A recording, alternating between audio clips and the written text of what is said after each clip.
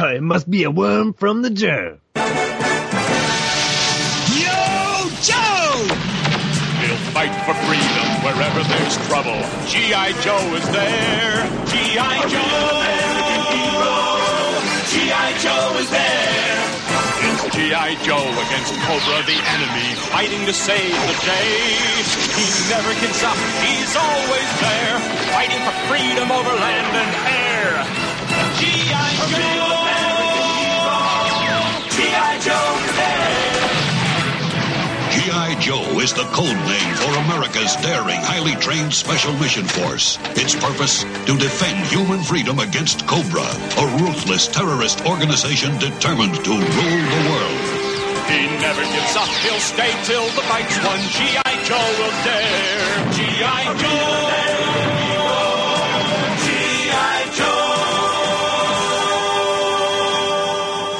Welcome to Star Joe's podcast, episode 132. Star Joe's a real animated hero. I'm your host, Ryan. And I'm Robert. And I'm Shannon. And welcome back, everyone. Yes, we do have two Joe artists joining us for a real animated hero, finally, because someone finally decided he could show up for an episode of this. No, where have you been, Shannon? Come on. I know, I'm sorry. Jeez. I've been hanging out with Larry. I figured I had to razz you more than Arbor Day celebration. Arbor Days. I had to razz Columbus Day is coming up. Right. That's true. I had to razz you more than just one episode, so for because you canceled 3 times. So expect one more episode of me. Oh, good for it. All right. So yeah, this is where we're going to cover the next 5 episodes of the animated series, and man, to have you guys on for these 5, it's just going to be a thing of beauty. Oh man!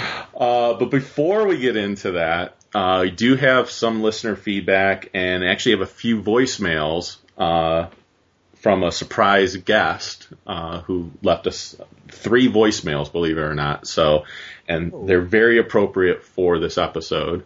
So I might as well just jump right into those. Let me see here if I can bring them up. Hopefully you guys can hear them. Hey, it's a torpedo. I'm confused because I called a voicemail and the voicemail said, Ryan and Chuck, no Robert. I need a Robert. Hey, Robert from your buddy Torpedo. So yeah, I haven't. Oh, that's it. That's it. You're gonna keep going. I haven't updated the voicemail. Yeah. What's with that? I just haven't done it. I love how Torpedo's Italian. Has he always been Italian? No, but I thought it was. I was gonna say it's kind of like Torpedo meets Mario. Yeah, it's like a Luigi Torpedo kind of mashup. Yeah. It's a torpedo. I love it. So he called again, and and this one's a little bit longer. So he all right gives us a little bit more in this one. Hey, it's Torpedo. Star Joe's. I'm getting ready to go a deep sea adventure. I'm going to eat Cobra in the ocean, and Duke. I don't know what's up with Duke, but he teamed me up, and I got a partner, and my partner is Quick Kick. Yes, it's Quick Kick, and I'm preparing to go, and I got my checklist, and I got wetsuit, check. I got harpoon gun, check. I got air tank, check. And I'm getting ready, and then I go to Quick Kick, and I say, Quick Kick, are you ready? And Quick Kick have his checklist, and what on his checklist? Snorkel. Not only do Quick Kick walk around Antarctica with no shirt and bare feet, Quick Kick, he goes deep sea diving with just a snorkel.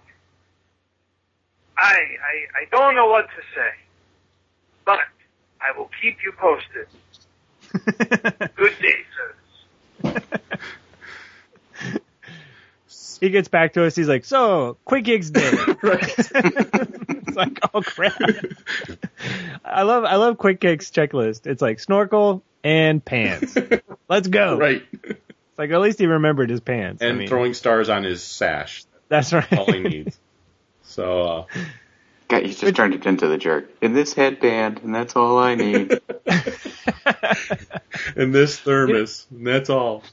I always wondered about Quick Hick sash, right? Because I'm guessing it's made of fabric or even a leather, right? But if he ever, like, does a crunch or bends down, does he, like, just stab himself? I mean, there's no protection underneath that. No. Okay, that's like every character in Joe universe.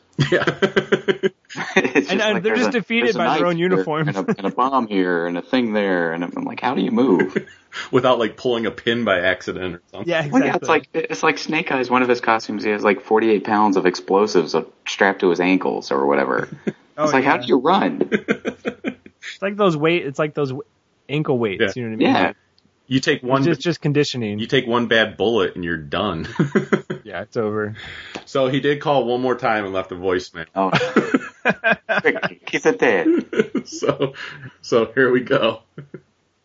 Hey, it's Torpedo! It's Monday, October 6th. I was calling to wish my buddy, my pal, my chum, the Sharky, the chum. Anyway, Ryan, happy birthday from your buddy Torpedo! Oh, wait, what's that, Snake Eyes? You want to wish Ryan happy birthday too? Okay, hold on. Ryan, here's Snake Eyes.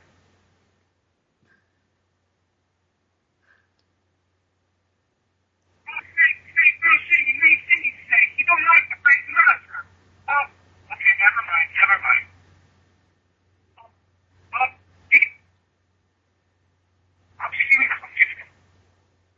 Okay, sorry about that. Snake Eyes, he just have a lot on his mind today. So happy that Ryan is like 74 now. So, happy birthday, Ryan. Never forget your buddy Torpedo. So that was nice. Birthday wish from Torpedo.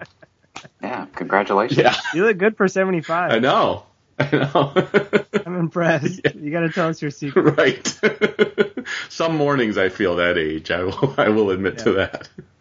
It's that cantaloupe stuff that Cindy Crawford's always selling. Right. Just a little under the eyes. That's all. Just a little under the eyes.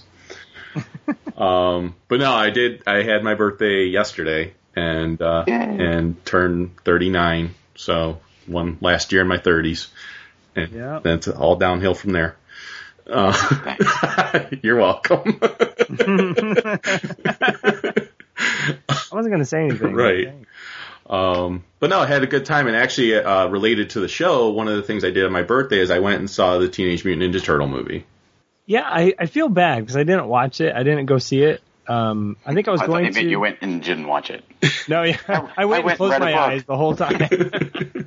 I had my Kindle. I was good. I actually, because it had been out for a while already. In fact, I was still surprised it was in theaters. I went. It was a Monday afternoon, and I went into the theater, and no one was there. Gonna say nice private screen. Yeah.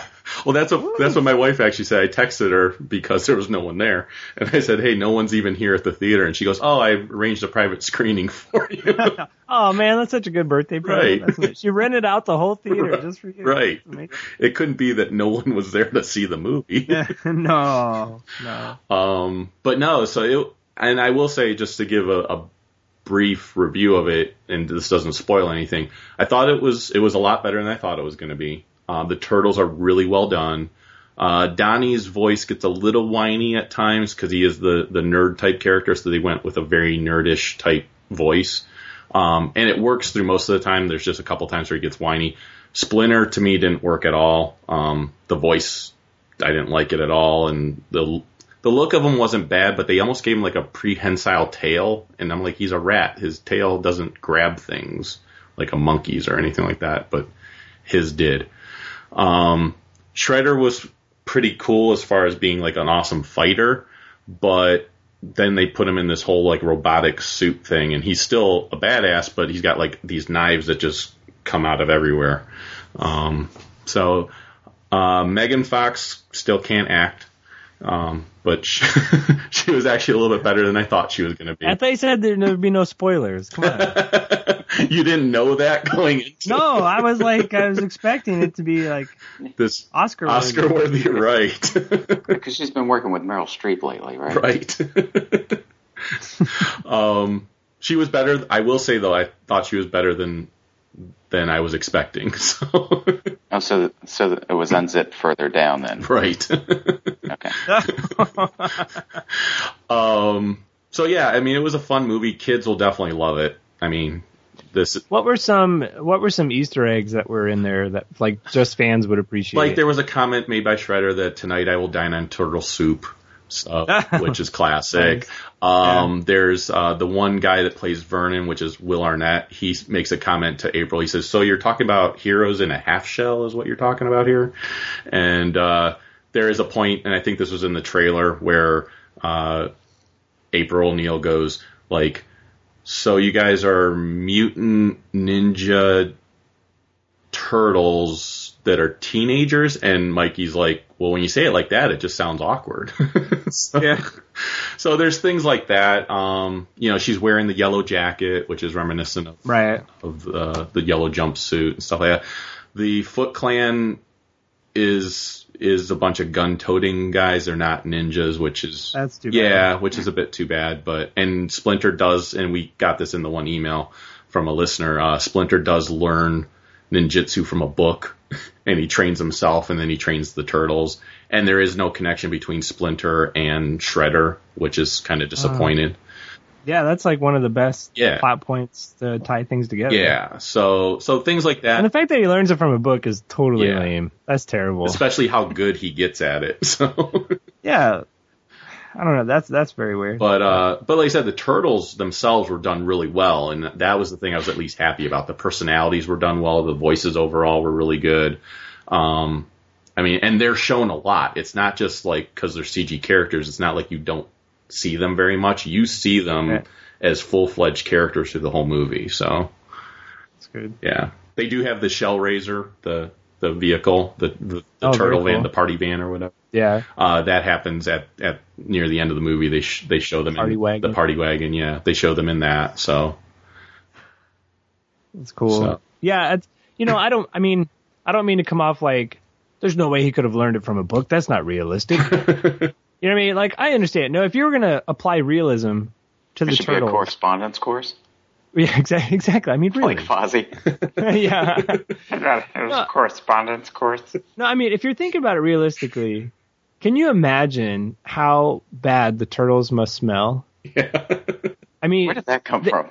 They live in the sewers. Right. I mean, they're there constantly, right? So how could you be a ninja and sneak up on somebody? Yeah. If you smell that badly. And then April O'Neil, the fact that she would hang out with them so much. Yeah. Like, I grew up, and there's a guy I went to church with. He worked in a pig farm, okay? And he was a cool dude, but he smelled like pigs all the time. Even when he showered, even when he was all dressed up for church. Right. He smelled like pigs. I didn't want to say anything, but you always smell like India ink. Well, old India ink. You know what? After it goes bad. Dried up in a bottle. It smells so bad. Well, and they actually make a comment during the movie where they bring April to their lair, and they're like, you don't know where you're at, and she's like, this smells like the sewer. So yeah, exactly. Okay, I was gonna say, like, they have to address that, right? And I'm like, if she's hanging out with them so much, that stink isn't gonna wash off, No. So she's gonna be constantly smelling like sewers. Then she goes to work. How this is like the biggest concern for you with the film. No, I can't get over it because look, if she goes to work. Then you can tell her boss is going to pull her aside and be like, April, there's been some comments around the office just about some like personal hygiene issues. Yes, because you approach every woman about that. Right. No, I mean like in confidence in the office, but look, you've got to take care of this. April, are you feeling unclean? That's a fresh feeling. You just reek. It's really bad. It's you just leave her office. A box of Summer's Eve sitting on her desk. Oh, no. Courtesy of the turtle. Right. Speaking of which, there is a part where Michelangelo is singing to April the song "Happy Together." which is by the Turtles, yes. So I thought that was funny. So, but yeah, so it was a good movie, much better. Oh, and there's the Michael. I know Michael Bay was just the producer; he wasn't the director, but there is the definite Michael Bay influence because you get the lens flare happening at certain times where there should be no lens flare happening.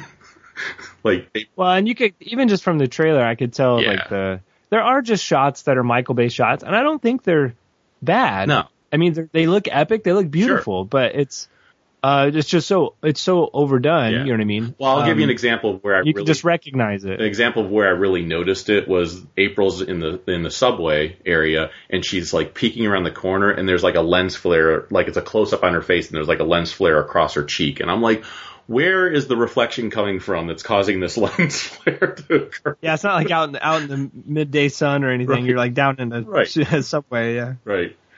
Wasn't a train coming or anything? No. And there's nothing shiny nothing to justify. There's nothing shiny on her face or anything like that. Where it's you're always in the subway, just blinded by lens flares. You're like, come on, right. I hate the subway. Maybe she was just really oily. It could be. It's that baby oil. But I will say it's better than Transformers: Age of Extinction, which I got to see also. Wow. That was I watched that recently too. That was really bad. Yeah. I will say it's still better than number 2 though. I will say number 2 is still the worst one. But the thing yeah, probably, but there's just not as much like complete immature. Yeah. Like trying for a laugh, and it's just too much. Right. But there's so many bad things. Did you see the Honest trailer? I think that just came out. No, I didn't. For Transformers: Age of Extinction Honest trailer, just search that on YouTube. Yeah. It's hilarious. It's so good. Nice. But yeah, I mean the big things for me that number one, it seems like the movie was put together by someone with ADD because it's like every 5 seconds the scene is changing to another scene in the story and everything else.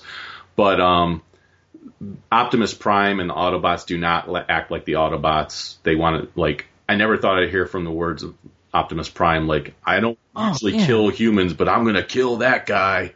And I'm like, seriously, that's Optimus Prime? Exactly. He was so out of character for almost the entire movie. Yeah. It just took me out of it immediately. And then, which, in all honesty, considering how they've been treated in the movie universe, that's any normal person that would make sense that would be their reaction. Right. But Optimus Prime, you expect him to be better than that as a character. Well, and then one of my big issues, too, is the Transformer, even if you stay within the Transformers movie universe, just those 4 movies, wasn't the Allspark what caused them to transform, and that's why you had the Mountain Dew machine and everything else to transform? Yet in Transformers 4, they explain the reason that they can transform is because of the metal that they're made of, which they call transformium. Right. So I'm like, okay, you're contradicting yourself now. It just didn't make sense. The Dinobots, which was the big pull for this movie, it's a 2 hour and 45 minute movie. Felt like 3 hours and 45 minutes, but 2 hours and 45 minute movie, and the Dinobots appear in the last 20 minutes. I was like, that's that was it. Then it was just a weird fight, and he proves himself as a leader. He's like, follow me, and then they do, and then they're just kind of the Deus Ex Machina at the end. Yeah. Well, the spark is what kind of gave them a soul, though. And the transformium is just what allowed them to transform. So when they're initially transforming, when the humans recreated the metal, or at least an element that could do that, right? It's not like when they were changing it into all the product placement objects, right?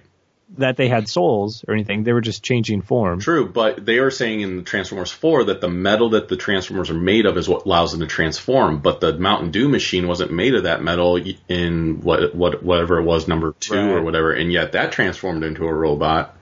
So, like I said, there was just things that I was like, okay, this stuff. And then, can you have a hot girl that you keep reminding me is 17 years old? Yeah, exactly. It's like they spent. This was in the Honest trailers too, but I thought of this when I watched the movie. They spent more time explaining why it's not statutory that they're together than they do explaining anything else in the movie. Right. They explain more about that than the plot. There's way more research done for that line and that line of thought. But guess what? If she's 17 and I'm 39, it is statutory. So stop telling me she's 17 years old. Well, the other line, Shannon, did you watch this? No, I didn't, but it's funny because I was telling Ryan earlier about my friend Rob Birkin that writes for IO9, and that was the big crunch of his review of it, was the whole statutory rape thing. And the fact, like, the guy carries around the rules of what it is in his wallet or something. His wallet. Like, what a slime bag. Like, okay, you know you're doing something wrong if you're carrying around the rules. Yeah, as a father, cops, like, as a father, I would beat the crap out of that guy just for that reason. Like, if no other reason, he would no longer be able to date my daughter. Well, you kind of figure, like, he showed that to the dad, you know, or whatever, and the dad's like, oh, well, since you've got the rules right there, I guess it's okay. And he's like, you got me there. You know, like, that's terrible. The other line in the movie that completely took me out of the movie is when the Mark Wahlberg character is talking to, like, the bad guy inventor who becomes good at the end. Right. He's talking to him. He's like, now I know you have a conscience because you're an inventor too. And I was like, why? What? Like, just because he's an inventor means that he has some morality, right? Because so he should be a good guy instead of a bad guy before or anything. Yeah, I think Mary Shelley was the first to say that. Yeah, exactly. Well, that was just like such a crap line. That was so. I mean, you got to imagine. I wonder what the actors are thinking when they have to deliver these horrible lines of dialogue. I know exactly what they're thinking. Did the check clear? Right. Well, that's a big part. Well, and that's the thing. I don't blame Mark Wahlberg because I actually like him enough. I do. I still blame him for Planet of the Apes. Oh, what? Dang. No. You hold a grudge. No, I blame a lot of other people for Planet of the Apes. I'm just saying. He was there. I know, but I do like him in a lot of other things. So guilt by association. Right. Yeah. But one of my big issues too was the fact that the Autobots acted like Decepticons when even when Optimus Prime showed up, they were like, well, who's going to lead us? And I'm going to be the leader. And they start fighting each other. And I'm like, that's not how Autobots act. That's how Decepticons act. Yeah, or when they're on the big ship and a couple of the Autobots who are new for this movie are like, let's just take off. You know, they were going to leave Optimus there. Like, at least that one green guy, he was going to leave Optimus, all the humans. He's like, we're out. Now, the only thing I will give the movie credit for is even though I might not like the personalities, I will say, at least in this movie, more so than any of the other movies, each Transformer had a distinct personality. That's true. Whereas in the past ones, I felt like they were kind of all the same for the most part, other than Optimus Prime. So, could you visually tell them apart? Yes. Yeah, you could. They had they're at least, especially when they were transformed, like they had enough design elements that made them. That's unique. Always been the most confusing thing for me. Like I've tried to watch a couple of those films and I just can't get through them. Yeah. And it's because every time there's two robots on, I lose who I'm supposed to be like rooting for. Yep. Yeah, this one you could tell a lot better, so it wasn't as bad. So I do have a little bit more listener feedback, and then we can get into the episodes. So I actually got some listener feedback for episode 128, which is the one where I covered the Annihilation prologue. We had someone that posted on our actual website, so I wanted to make sure I read her review. Just to remind people, you can post on the actual website. I think you do have to still have a Facebook account, pretty sure, but you can post on the website, and if you post there, I'll read them on the episode. But she says, I would personally love to hear more reviews of the Marvel Cosmic comics. The Guardians of the Galaxy movie really got me interested in the comics, but I can't afford to buy them. So your reviews are the next best thing. And that was Heather Flath who posted that. So that was really nice. I still haven't read any of the Annihilation stuff. Oh, thank God. I thought I was the only one. Some of the best comics. I've tried, and for me, I'm obviously a lot like Shannon, where the art is going to make it or break it for me. And I remember thinking enough of those issues, I just didn't like the art enough to stay with it. I think I read one or two of them because I was really into the, well, the prologue is that cosmic push. Yeah, the prologue is Scott Collins. I don't know if you don't like, maybe you don't like Scott Collins' art, but it's all right. Well, yeah, but you can't. I'm going to read chapter 1 and then not read the rest. No, I get that, but. Again, I'm a story guy, so the story was awesome. So. Yeah. Maybe I might go back and give it a chance just because I know what it leads to. But. The main Annihilation story arc is I think is really good. Like the main story, it's the mini series that are kind of, as far as art goes, the mini series are kind of hit or miss. Right. Or you just keep listening to me. I'm going to cover more of them. So. I was going to say. I think I'll just go that way. Yeah. Now, I do like Scott Collins, but for me, it has he's one artist where it makes a big deal of who's inking him. Yes, I will agree with that. So definitely. But. So then the last bit of feedback that we got Here it comes. was from Robert's sister. Okay. Elaine. She actually contacted us on the Facebook page in a private message. Oh. And I will be honest, I was a little nervous to even read it. Yeah. So she says, Dear Star Joes, as I was listening to your podcast while I was running in the gym, I started laughing so hard that I slipped and fell off the treadmill. She goes, yep, sigh, it was not attractive. I'm sure it was. Oh, no. She said, plus all the old people started hobbling over to help me up. You're like, I broke my hip. She goes, like, I feel your pain. I'm falling and I can't get up. She goes, freaky amounts of irony there. She said, thanks so much for the shout outs. It was awesome. Elaine, a.k.a. Push It. Oh, my gosh. Because remember, we were going to title the episode Push It because Robert's sister's hot. Oh, my gosh. So I don't need to hear that again. So I responded to her and just said, sorry to cause the accident. I said, hopefully your hobbling is short-lived. I told her I was glad to see that she took everything in jest and everything else, and glad she had a good sense of humor about it. And she goes, yes, I loved it. She goes, you guys are all awesome. Thank you for the compliments, except for being the obvious quote unquote running joke. She goes, I did enjoy that episode. You can say it, Ryan. No, that's okay. You go right ahead. It was your comment. We were talking about before you came on, Robert, about how, well, yeah, she's the running joke because she was on a treadmill. Oh, no. But we're here all week. Try the veal. So, I'd love to have footage of that. Yeah, that would have been great. I'm sure we could contact the gym. They probably keep CCTV. There you go. Right, exactly. So they're all watching it over and over. They're probably on YouTube. Right. I could look. Just look up for Robert's sister on YouTube. I'm sure you'll find a lot of stuff. You guys ready to jump into some of these episodes? Because there's a lot to say about them. Yeah, let's do it. All right. So the very first episode we have is probably the best one to talk about. It's a nice segue. It's the Game Master. The Elaine episode. Yes. It was done by Flint Dille, and this is the first episode that was done by him. So, is it the last? I was going to say, off to a roaring start. As far as I know, he's done quite a few because I recognized the name when I saw it. But yeah, I can't say this is the strongest episode. Oh my gosh, it's very unique, at least. Yes. No, and I got to say, it's one of the most memorable. Like if you talk to anybody, if you were going through puberty. Oh gosh. We'll definitely get into that. Okay. Oh, I'm sorry. There's definitely some scenes. So. All right. So as always, guys, feel free to jump in with any comments or anything like that. But I'll start going through the summary here.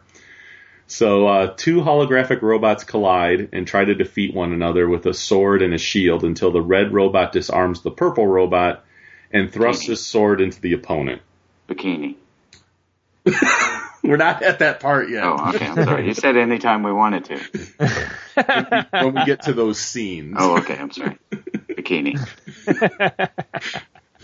I'm already there. I'm sure you are. And I've got it paused on my computer. I don't think you're ever going to leave there either. Oh, okay. I'm sorry. Go ahead. So the Game Master announces his feelings for not having any fun anymore and decides to play a new game, one where real people fight for their lives and the Game Master can play without getting hurt. And isn't he talking to like a clown? Yeah, he's got some kind of robot thing that he's talking to, like one of his toys, isn't it? Yeah, it's really messed up too. So we see Flint driving down the street in his convertible. He enters his apartment building and he gets trapped in the elevator and is pulled away by a helicopter. Which I noticed that Flint always wears his beret. Yeah, Yeah, no matter what. No matter what. He's with this sleeveless sweater. Yes. He's like in the shower and he's got like a shower cap over his beret. He's like, can't get this wet. But he's got a nice apartment in a nice car. Joe pays. But he's got like shellacked concrete floors or something in his apartment. I can't figure that out. Well, he is upper ranks, so maybe. Oh, that's right. So then the Game Master comments, we go back to the Game Master and he comments. It's like you look at Tollbooth's apartment and it's just like a shack. Like nobody knows about that dude. Oh, we get into some stuff later on, and it wasn't Tollbooth that drove the bridge layer, right? Yeah, it was. It was, okay. So yeah, we definitely get to the bridge layer later in these episodes. So the Game Master, he comments that clothes are like candy to Lady J. I never. No sexism there. I know, right? No stereotyping. I would have guessed they could have put CoverGirl in there or something like that. That would make more sense. It would have made more sense, yeah. And after he incorrectly guesses which dress Lady J will try on in the dressing room, Lady J is captured in a wooden box as it closes around her as she's undressing.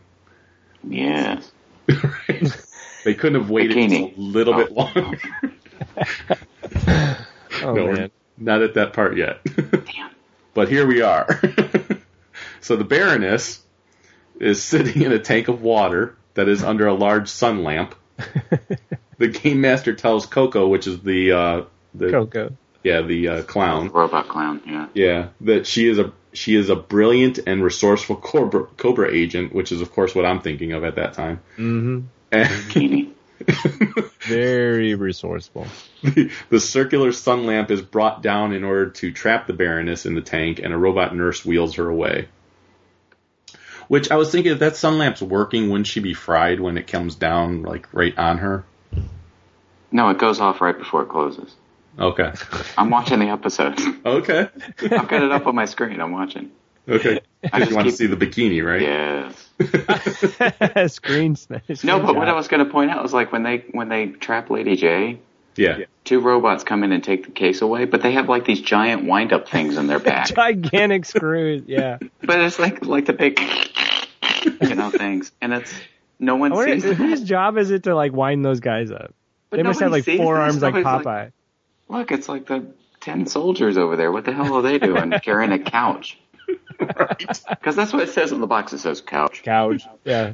Right. No one. I'm pretty sure if I was walking through a mall and I saw two like tin soldiers carrying a box, I'd be a little curious what the hell. They're like nothing to see here. Well, especially when it says couch and you hear someone banging on the inside, going, "Let me out!" Because they don't drug her or anything. It's not. No. Oh yeah, she's just in the box. She's inside. Just like going for the ride, nice and quiet. Yep. Yeah, I'll go along. I'm okay. Anyway, go ahead. So now we're over to Cobra's base, and we have watching over a group of Firebat pilots, eels, and televipers. Next to a bunch of Hiss tanks is Cobra Commander. Trapdoor opens under the Cobra leader, and a dummy of Cobra Commander is lifted up to the podium. Who installed this trapdoor? Like, how did they sneak in just to build this trapdoor under where Cobra Commander is? You're applying so much logic. That's what we do. So Destro says how he hates the elaborate procession of the troops and his lack of understanding why Cobra Commander enjoys it. Then he taps Cobra Commander on the shoulder, and Cobra Commander's head springs off, and Destro demands that security be alerted. And as this is going on, 4 of the Game Master's robots, who are dressed up as Cobra Polar Troopers, escort a missile away from the podium. Because no one will notice that. Yeah, Right. I remember those clown Cobra Troopers always kind of creep me out a bit. Yeah. Why are clowns always like 5 o'clock shadow? That's what makes them so creepy. They're big Flintstones fans. Fred, it was like a cartoon thing. They always have a big shadow around their face. Yeah, they do. They, I don't know, but Poltergeist freaked me out with clowns. Oh. With the little doll that wrapped that was demented. And then Stephen King's It with Tim Curry as Pennywise the clown. And I've never seen that because even the cover of the video like creeped me out as a kid. I wasn't even going to touch it. Yeah, it's messed up. I will never stick my arm. Not that I have a reason to, but I will never stick my arm down a storm drain ever because of that movie. I was going to say, how often are you doing that? much change are you dropping? Usually my phone and my keys. He's just like compulsively walking down the street and sees the storm drain. He's like, oh, I've got to do it. I want to stick my arm down there, but I know I can't help myself. So then we're at Joe headquarters. Segue right into that. That's a really weird neuroses. Gung Ho tells Duke and Scarlet that it's quite unlike Flint and Lady J to leave town without some sort of notification. Scarlet gets the rules, isn't it? No, like, usually. Top secret organization. Nah, just go whenever you want. No big deal. Well, as we're finding out from this cartoon, they're not as top secret as we thought they were. Man. Scarlet concludes that Cobra is somehow involved, while Destro reaches the opposite conclusion after declaring Zartan's accusations of a leadership coup as an absurd thought. So everyone's blaming everybody else.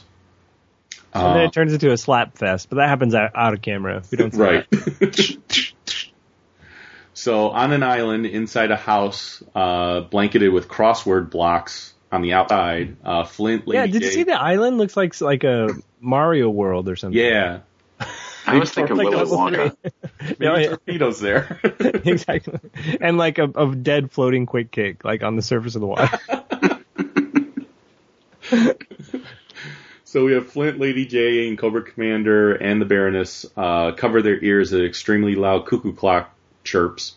Everyone climbs out of their enormous cribs that's filled with stuff. Yeah, like you do.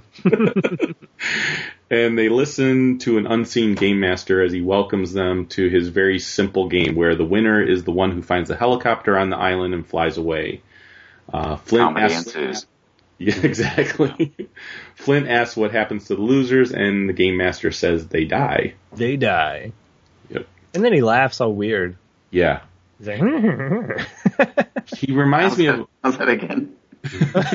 Oh, you heard it. Well, and the Game Master, too, as we find out later, he reminds me of a combination of, like, Arcade from, the X-Men villain and the Kingpin. Yeah, just kind of the way he's dressed. And like the agent from Tropic Thunder that Tom Cruise plays. Right. It's kind of a mix between all those guys. Exactly like that. And King Kong, because he's just freaking enormous. Yeah. So toy soldiers run into the room and aim their weapons at the prisoners. Cobra Commander shouts for someone to do something. Moments before the toy soldiers fire, Flint yells at everyone to dive to the ground. The shot strikes the glass window, and Flint yells for everyone to evacuate since the toys are not using toy ammo. While the Baroness, Flint, and Lady J move through the broken window and over a hill, Cobra Commander falls down the window and tumbles down the hill.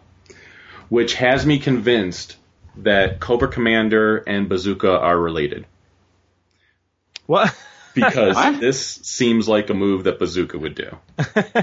Just tumble down the hill when everyone else is able to run down the hill. No, it's true. Bazooka does fall out of many windows, many hills, many everything. I mean, Bazooka... Door. Door. Bazooka and Tripwire are easily the clumsiest Joes, but Cobra Commander here, it's pretty ridiculous. I love the shot when he's just laying sprawled out on the ground. He's just like face plant. So after the Joes and Cobras decide to go their separate ways, Ace radios Breaker that he is flying over Greenland, is told to keep his eyes open for Cobra's forces. A Cobra Polar Trooper spots Ace, and Cobra missiles strike the Sky Striker. Which again, which I know we got crap from Jason Adams for picking on Ace, but how many times does the guy have to crash a plane? I know we're gonna have to. This is another thing we got to keep track of. Yeah, I mean, we're gonna have to count those. I mean, he is their number one pilot, and we don't think he ever went to aviation school. It's a little sad how many. I mean. If you've had a guy that has crashed or been shot down over a dozen times, is he really your number one pilot? But don't they mention that in one of the cartoons? Like out of one of the ones that we're watching, don't they make that joke? Like, they mentioned it in this one. Parachuting to safety, Ace tells himself that the destroyed plane was the third one in the past month, and Duke's going to be quite upset. Yeah. So it was right in that exact moment. But yeah, we found out that he didn't go to flight school, but he did go to survival school. Because very helpful for a pilot. Right. That sucks. Especially if you're going to crash land on islands, yeah. All the time. All the frickin'. So yeah, I got to go back and do my homework on that one, see how many times he's crashed. So, then you have to count those 3 because I don't know that those were technically right in cartoons. That would be an additional 3 on top of this one. So this episode counts as 4. 4, right? 6 and then 28 and 32. Carry the 5. Don't forget your remainder. So Ace pulls off his helmet, pulls out a gun, and begins to walk into the misty area ahead of him. However, he's soon surrounded by Hiss tanks, and he drops his helmet and gun and tells Destro that he can take a hint. Because he learned that from Duke. Yeah, exactly. Survival training. Surrender first, ask questions later. Right. As Flint and Lady J stroll around the island, they learn that the forestry is made up of candy and marshmallows. And sweater vests. Yes. But Wallace and Gromit are there eating cheese. But that's what it reminded me of Willy Wonka. Yes. Oh, yeah. Oh, yeah. I was waiting because there's the Chocolate River or whatever it is. I was waiting for Pure Imagination to start playing and Oompa Loompas to show up. As soon as Lady J stops to smell a bonbon berry bush, the Baroness uses a candy cane to hook Lady J and pull her into a pool. Whoop. Right. Cobra Commander and the Baroness pick up shorter sticks of the candy canes and rush forward to attack Flint. However, he swats the Cobras aside and knocks Cobra Commander into the same pool as Lady J. Next, best scene ever. No, my favorite bit though is like, never mind, go ahead. Well, isn't this the part? Maybe I'm thinking of a different scene, but is this the part where like Flint does like a handstand and grabs Cobra Commander by his feet and flips him? No, it's the Baroness. He does that too. Oh, is it? Okay, yeah. Yeah, she tries to kick him. He does a handstand, catches her foot, and throws her. Yeah. I was like, wow, that is some amazing fighting skills right there. But isn't this the scene, though, where Lady J says we're in caramel or something, yes. And the Cobra Commander's like, it's butterscotch! Yeah.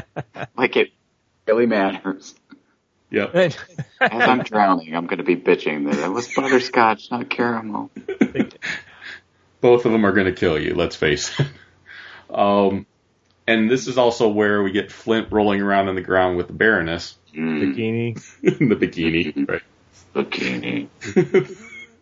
So the Baroness and Flint agree to rescue their foes. That's the only way they could agree that they wouldn't turn on each other. There's something really hot about Baroness holding out a giant candy cane for Lady J to grab onto. Grab it. Grab it. I'll pull you in. Well, I'm pretty sure some of these frames it looks like a strap on. Oh, God. Sorry. Well, we could definitely say that would be a comment Robert would have never said about on this show. No, probably not. But so it's a good thing we had Shannon here. It's good cop, bad cop night on Star Jokes. No. This is why he's Yeah. beloved by many, and you're beloved by some. Larry. It's Larry. So Duke, Gung Ho, and an unnamed Joe emerge from the water and remove a tarp from an Ostriker. Yeah, he's got like a weird mustache. Yeah. Is he like some kind of French dude? I don't know. What's up with a mustache? Well, that doesn't narrow down which Joe it is. Right. Well, no, it doesn't. But so then we have Gung Ho climbs aboard and picks up his gun, saying, "All right, Scarlet, remember to pack baby." The Joes drive off into the swamp and drop into Zartan's laboratory with 2 other Joes. Zartan and the techs immediately raise their hands, and Zartan begs them not to shoot, otherwise he might hit the vials, which are filled with the deadly swamp flu. There's going to be an issue later where they talk about Zartan as being like one of the deadliest guys or something like that. And I've only ever seen Zartan being a complete wuss. I know. He's always one of the first to escape. Yep. So the game master tells Coco that the next part of the game will be a real ho-ho. Oh, God. Coco. Ho-ho. Ho-ho. Ho-ho. You like black meat?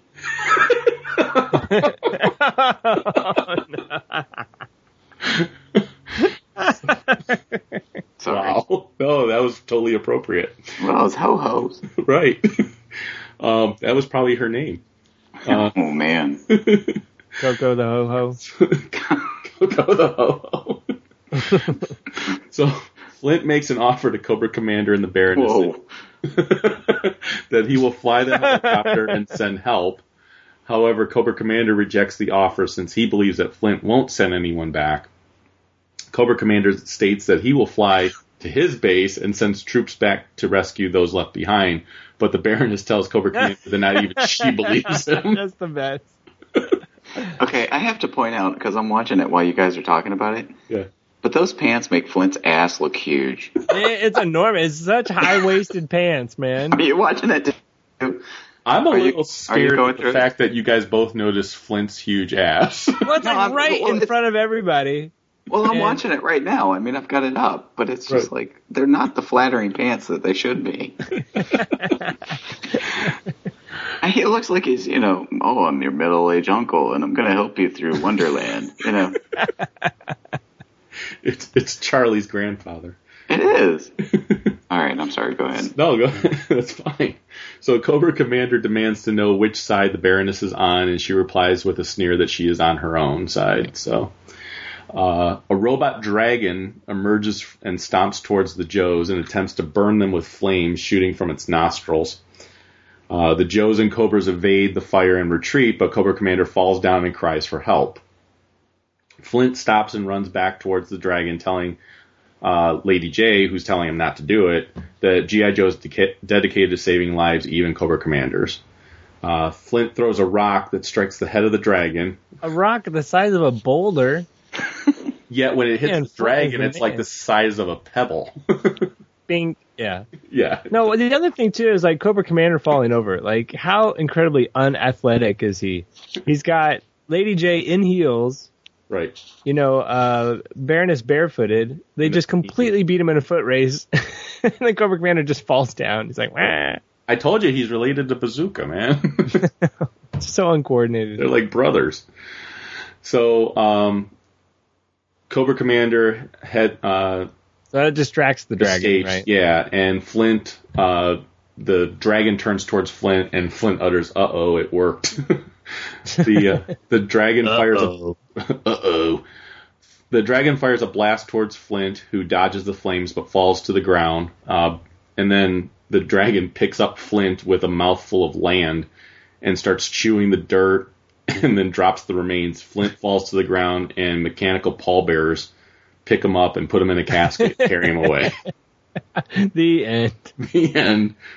Flint was a much beloved Joe. I know. Which, let's face it, he would have died. Yeah, exactly. From that height. From the height, Getting all from being crunched up. crunched. Yeah. I know. You just hear as he's chewing away. So the plane flies over the remaining prisoners, dragging a banner that states, 1 down, 3 to go. Lady J states that I love how he's got these banners all laid out and ready. So as soon as they die, and the next person that goes 2 down, your next Cobra There's a Commander, whole Air it's like Force these banners are all ready. circling. Right. I know, just waiting for the There's a- chance to fly over. SWAT Team 1, go! It was Flint. It's not till years later in the. It's not till years later in the Hunger Games they realize, oh, we could just shoot a cannon, and then we know they're all done. Right. Oh, So, wow, yeah. yeah, I never thought I'd hear a Hunger Games reference on the show. That made sense. Right. So Lady J states that none of this can be happening. Her eyes are tearing up. The Baroness places a hand on Lady J's shoulder and tells her that Flint was a good fighter and that she should not feel sorrow, only revenge for the accursed game master. Now, in the porn version, this is where other things happen. They're there. He's trying to comfort her. Let me bring you in closer. The Cobra Commander's just standing off in the back, like, continue.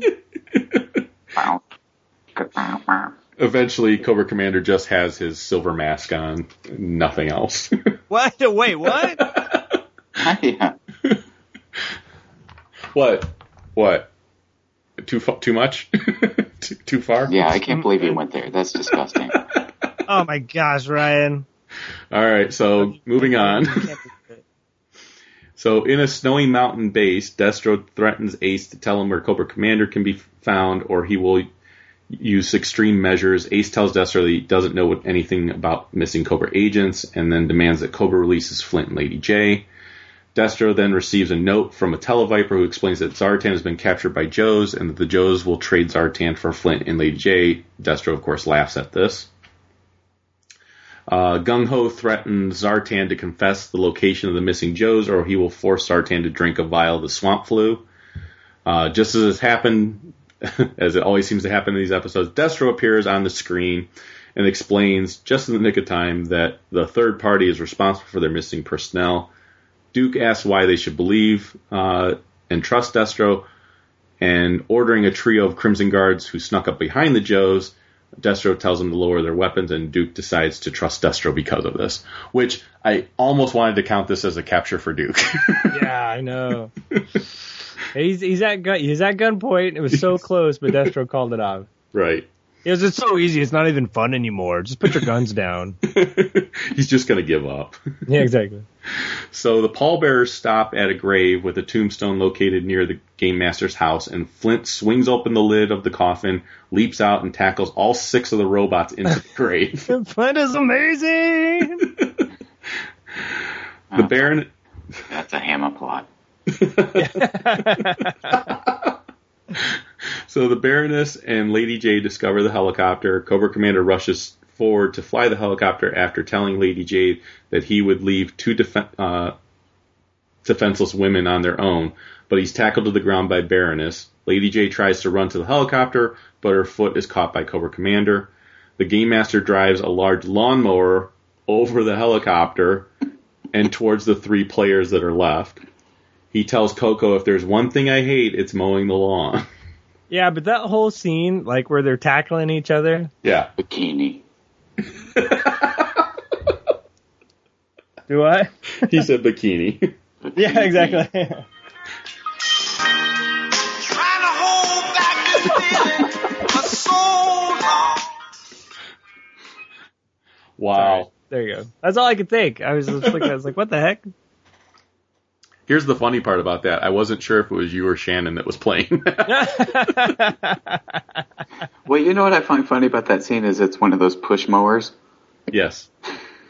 I don't know why I find that amusing. What's pushing it? And... Yeah, exactly. Yeah. It's just like enormous, and Why isn't it it's like not even a John motorized Deere? one or anything. Yeah, it's not like a John Deere riding mower. It's like. Did you ever have to do one of those push mowers? Oh yeah. It's a bitch.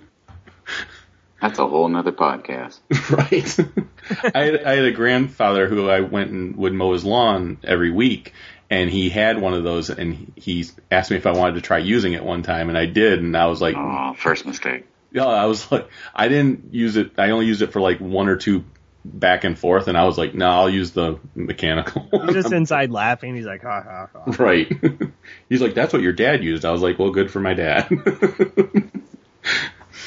So, as the Game Master laughs while watching the lawnmower chase the Baroness, Lady J, and Cobra Commander, Coco begins to laugh. And commenting that it's been such a long time since he's heard his companion laugh, the Game Master turns around and sees Flint. Flint is grabbed by the Game Master and thrown against the wall. Damn. But he recovers, runs at the Game Master, but bounces off the man's gut and is slammed against the wall again. And we've seen Flint's superhuman strength, right? He's lifted boulders, he's tackled 6 robots. Yeah. Right. And here's the thing, the Game Master is like 20 feet tall.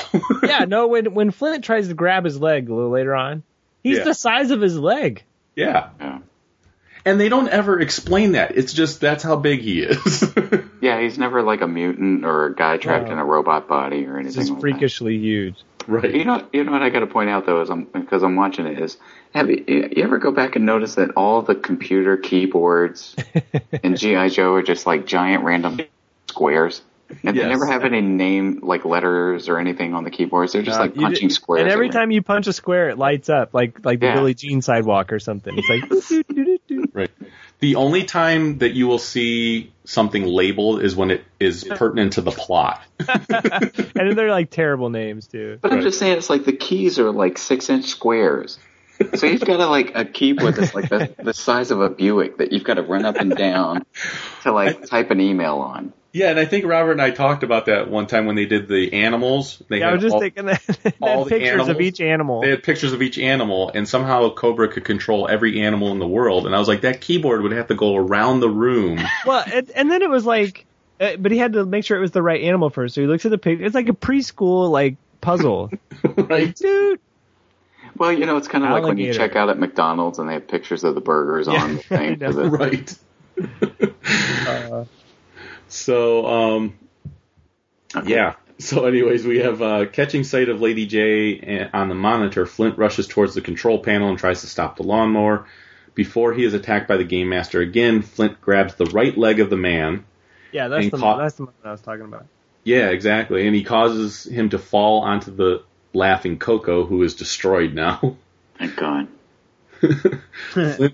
Flint pushes more buttons, rips the joystick off the control pad, and stops the lawnmower.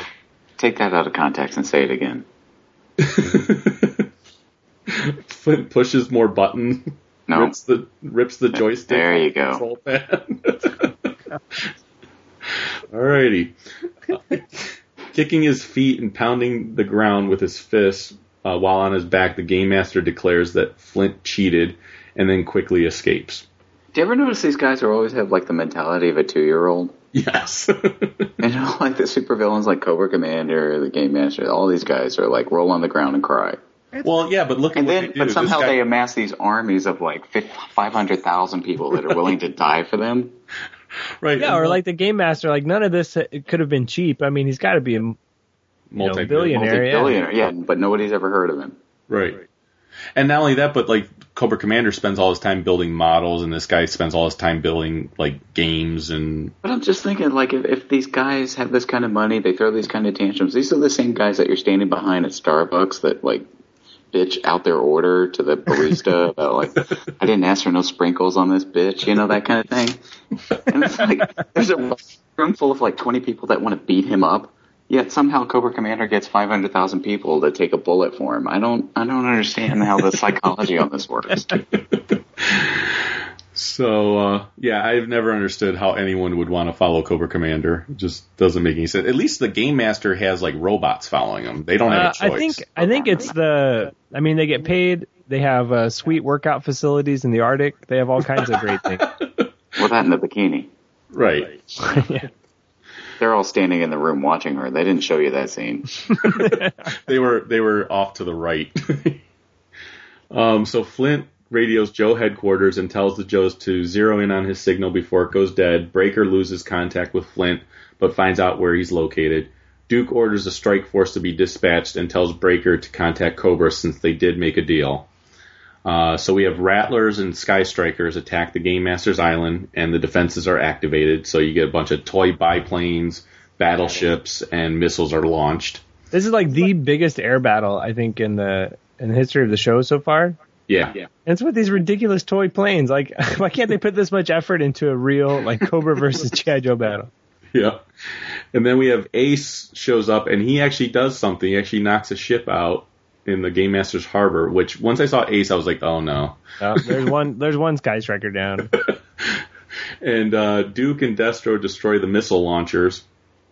Cobra and Joe forces parachute from the transport planes and attack the ground forces on the island. Zartan and Scarlet dodge the shots by toys and toss grenades at their foes, destroying them. Laughing with satisfaction, Zartan helps Scarlet up from the ground and tells her that she is a great fighter.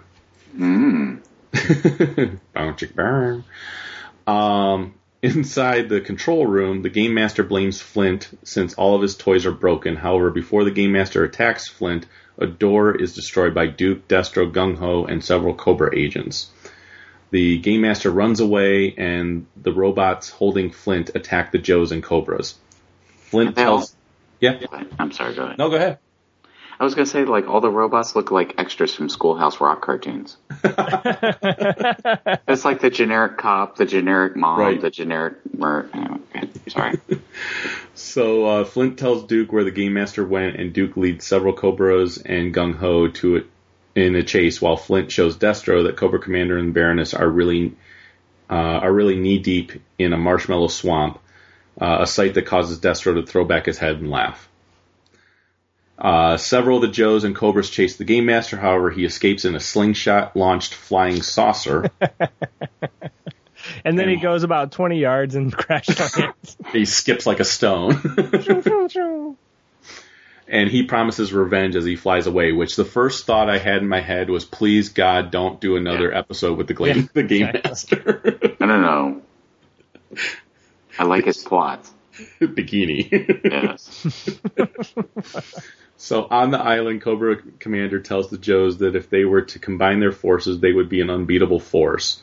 And Flint says, you think so? We almost got greased by toy soldiers. Cobra Commander points at Flint and tells him that he has had enough of his sarcasm for one day and tells them to leave. Flint agrees to leave, however, Cobra Commander once again debates on the plan of who should be leaving first. Thus ends the episode. Yeah, so then they're still there. Apparently they never leave. Right. And an endless paradox created by Cobra Commander. But Flint's pants are fitting better. A little bit. The Like, he same. must have hiked them down just a bit, a couple Well, inches. I think he washed them. They shrunk up a little bit. It was that butterscotch just, like, tightened them up on. I think I need to call this episode Flint's Pants. No, it's Baroness's bikini. In the marshmallow swamp. Marshmallow Swamp. All right, so you guys ready for the next one? No, wait. I just want to hang on to that thought for a second. What, Flint? Okay, yeah, we can move on. I knew that was coming. Yeah, we're good. Yeah, but he's talking about Flint's pants. Oh, no. You guys were talking about Flint's pants. I'm just saying he had a nice ass. Wow. It's right up there with Gene Kelly. Those high pants. American in Paris. It's the best ass in Hollywood. All right, so wow. That's what my wife always says. So on to a Marv Wolfman episode. Yeah. Moving along. What? So, anything else you wanted to say about the Game Master episode? A bikini. Somehow I knew that would be the one thing more you had to say. Yes. All right. So we have Lasers in the Night Sky, and this is by Marv Wolfman. Which I can't say that writing G.I. Joe is his best thing he's ever done. I could think of a list of things that Marv Wolfman's done better. But let's get into this episode. And this plays into my whole thing about G.I. Joe is not exactly the covert operation that we think it is. Man. Well, they go back and forth on this a little bit. Yeah. No, but it's like everybody knows about it. Right. Yeah, well... I'm writing a term paper on G.I. Joe. I know, exactly. So we have Amber shushes her friend Sandy, who rates a night class on Greek mythology as a 12 on the yawn scale. They leave class, but stop when the two spot a sign advertising a G.I. Joe martial arts expedition. Yeah. Enthusiastic. Yeah. Come see the G.I. Joe martial arts expedition. What's G.I. Joe? Well, we'll explain it to you there. Yeah, exactly. We're a covert secret operation. You've Puts never on heard of random us. martial arts exhibitions at colleges around the country. And before you leave, you must sign a non-disclosure. Non-disclosure. Yeah. You forget everything you saw. So enthusiastic about seeing the people who really do make history, Amber attends the show while Sandy elects to go hunk hunting. Okay, Amber's not going to do well, though. Right. I mean, let's be honest. Well, Sandy's not going to do well. Amber will do just fine. But Oh, Sandy's the redhead. yes. Okay, all right. So Sandy's She's not gonna do. she's the 12 on the yawn scale. Right. She's the frumpy one. Yes. Okay. Yes. She is the opposite of Robert's sister. She's the wingman. Right. So in the gym, Quick Kick explains that martial arts is not simply fighting, but a discipline as well.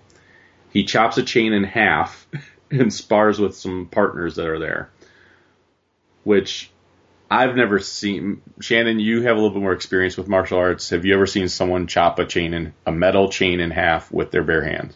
Oh, but that's how we warm up. Oh, is it? Okay. I will We just go around helping people like unlock their bikes. You know? Give it a good one, too. It's like I hurt my hand on a training pad. I don't know what the hell these people are doing. So Quick Kick asks for a volunteer from the audience for a friendly sparring match, and Amber leaps from her seat and shouts "me" several times while walking down the stairs. Promising to go easy on her, Quick Kick flips her to the ground in their first round. However, Amber quickly climbs to her feet. As Quick Kick attacks her again, she punches him in the stomach, evades his advance, and kicks him in the back. Which shows his expertise pretty quickly. Like, we all know how Quick Kick even joined the G.I. Joes. I'm surprised they let him go and represent them as an organization. Right. He just showed up one day, just came walking in with Snake Eyes on a donkey, I think. I don't even know. Yeah, that is how it happened. This worked out. Isn't that Nestor, the long-eared mule? Wasn't that how that went? Never mind. Well, I'm thinking after this fight, I think Quick Kick's probably been dismissed from the Joes. Maybe that's why they send him on the mission. Maybe that's why they put him out there. It's like, he's useless. Just have him do PR. See, that's what I was wondering, because then later on in another episode, him and Bazooka are training, they're training some other recruit G.I. Joes, but I think they just send them off on these types of missions to keep them away from the real stuff. Yeah, that's fine. Yeah, it's like go pick up coffee. While you're out, go teach this martial arts expedition, and don't tell them we're G.I. Joe. And then but then on the sign he's like, G.I. Joe. Then Quick Kick goes to the college and says, well, what should the sign say? It should say G.I. Joe Martial Expedition. But you know what? I'm watching the episode as we speak, and I'm wondering why does Quick Kick nipples keep moving around? He's flexing his pecs as he talks. He's like, well, they're walking off into the sunset, sunrise, whatever. And this thing, it's like a little brown dot on his chest that just keeps floating around. So it's like, I don't know if it's a fly, is it a nipple? No, he's flexing his pecs like dueling banjos as he talks to her. All right. That's how he entrances her. I'm exactly. Confused by the nipple movement. It's like Batman 4 or whatever it was with George Clooney. So Quick Kick asks where she learned her moves, and as Amber extends her hand to help him up, he pulls her forward and flips her onto the ground. Then, after everything's over, running down the hall and not knowing Amber's name, Quick Kick calls out, "Gorgeous, hey, gorgeous." And she knows it's her. Right. She tells him that her name is Amber, and he asks her if she would like to go get something to eat or maybe catch a movie. Quick Kick and Amber dance the night away. However, Quick Kick sleeps through the ballet while Amber sleeps through the baseball game. So it seems like they're a real match made in heaven there. Oh, yeah. Perfect. That and these baseball games that happen at 3 a.m. Yeah, exactly. Because it all happens in one night, you know. Yeah, exactly. Right. So I think she's having a good time. She just wants him to take his shirt off again. Right. Show me that random nipple. That keeps floating around. So you don't even recognize Quick Kick. All you recognize is how terrible his hair is. Until he takes his shirt off again, you're like, oh yeah, that was Quick Kick. It is kind of a comb-over situation going on. Yeah, it's terrible. It's like a mullet comb-over thing. I'm really kind of scared because you guys keep talking about Flint's pants and Quick Kick's hair. I'm just saying. Don't forget his nipples. And his nipples, yeah. We'll get to the scene where he's rubbing the side of her head for no apparent reason. With his baby hands. So on a boat ride, Amber tells Quick Kick that she wants to join G.I. Joe, and he tells Amber how dangerous Cobra can be. Yeah, because he's in that scene, he's just rubbing the side of her head. Yeah. He's just rubbing it real slowly on the side of her face. It's like if I rub enough, maybe a genie will come out. It's like the most unromantic thing on the planet. It's like all the animators have never been on a date. Which might be true. I'm just saying. Try it with your wife sometime. Just rub her on the side of the head, everyone. I have. Less I know about that, the better. Okay. So on an island with a volcano, Gung-Ho punches a snake as he, Meanwhile, as he attempts to evade Cobra agents who are wielding laser whips, and they slice a tree trunk. Yeah, they slice a tree trunk, but then they wrap it around him. They wrap it around him. Yeah, And then Gung-Ho's in like 6 pieces. The end. Like quick side plot over. I remember actually laughing out loud when I saw Gung-Ho run and just punch the snake in the face. Oh, that's the best. You can't get away with that in cartoons today. No. Like the bikini episode would air. No, exactly. I know. You'd have PETA coming after you. Have them wrestle around some more and punch some snakes. So Cobra Commander tells Televiper not to kill Gung-Ho yet, which I think if he wrapped how is he still alive with the laser whip? Right. It's a little too late, Cobra Commander. Yeah, I know. He's already. Should we put back together?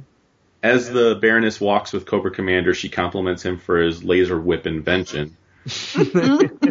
Did he invent it? If so, he should have a higher morality than that. Oh, she's not talking about the whip. Oh my god. You ever know? Well, in that scene, they're walking through the like communications room or something. You ever notice how much room there are in these Cobra bases? I mean, like living in DC, square footage is very important. And these like communications, like all the desks are against the outside wall, so there's like enough room to play an NFL football game right in the middle. Well, see, what they need is room for Cobra Commander to build his models. Exactly. Oh, okay. And with all that room, I mean, Baroness is like joined at the hip. Cobra Commander. I mean, she is like always just right on him. Well, that's why I'm surprised. Like, rent that out. Let's have like some corporation meetings going on. Right. Make a little side money. You make some, and you wouldn't need to take over the world. You could just buy it. I know. So he tells her that he needs her to steal something for him. And then we go to a building that's burning in the night, which is what's left of the Joe's electronics lab. And Duke leads a team of 4 in a Dragonfly helicopter, or a bunch of Dragonfly helicopters, to the ground. You can understand why I'd make the mistake, because sometimes you can fit 9. Sometimes you can't. Apparently you can fit them all in there, yeah. Oh, Jesus. Lady J, Bazooka, Duke, and Scarlet enter the fiery lab, and Lady J runs to the sound of a voice crying for help, which this part cracked me up because she was the first one in the building and everyone else was behind her. And didn't she start like calling out for like Duke or one of the people, or Scarlet or something like that? And I'm like, Scarlet was behind you. Why do you think she's now in the burning building in front of you? Yeah. Didn't make any sense to me. Waspowski! Right? Isn't it like an Aliens? Yes. Yeah. Yes. Okay. However, she's knocked out. Lady J's knocked out, and Bazooka finds her, and the Joes retreat from the building before it collapses to the ground. They all catch sight of a Cobra Rattler flying away, and Duke hazards a guess that Cobra was after the Joe's new guidance system, which was moved to Joe headquarters. I got to point this out. In that scene, Duke has double collars. Oh. He's wearing 2 shirts. Yeah. He should pop them up, man. Pop the collar. I love animation mistakes like that. Yeah. But yeah, he's sporting double collars. He's so cool. I like how Bazooka's holding Lady J too when he's carrying her. Like she's dangling from his arm. There's no support for her head or anything. He's just like bending her back in half, just like, I have a woman. Well, it is Bazooka, so she suffered a shot to the spine. So yeah, I'm just going to carry her in the most awkward way possible. I know. And they're like, Bazooka said a sentence with 3 words. Good job, Bazooka. Which might be why Lady J's in the infirmary later. I know, exactly. She's like, I don't know, my head doesn't hurt at all, but my back, it's killing me. I can't feel my toes. I know.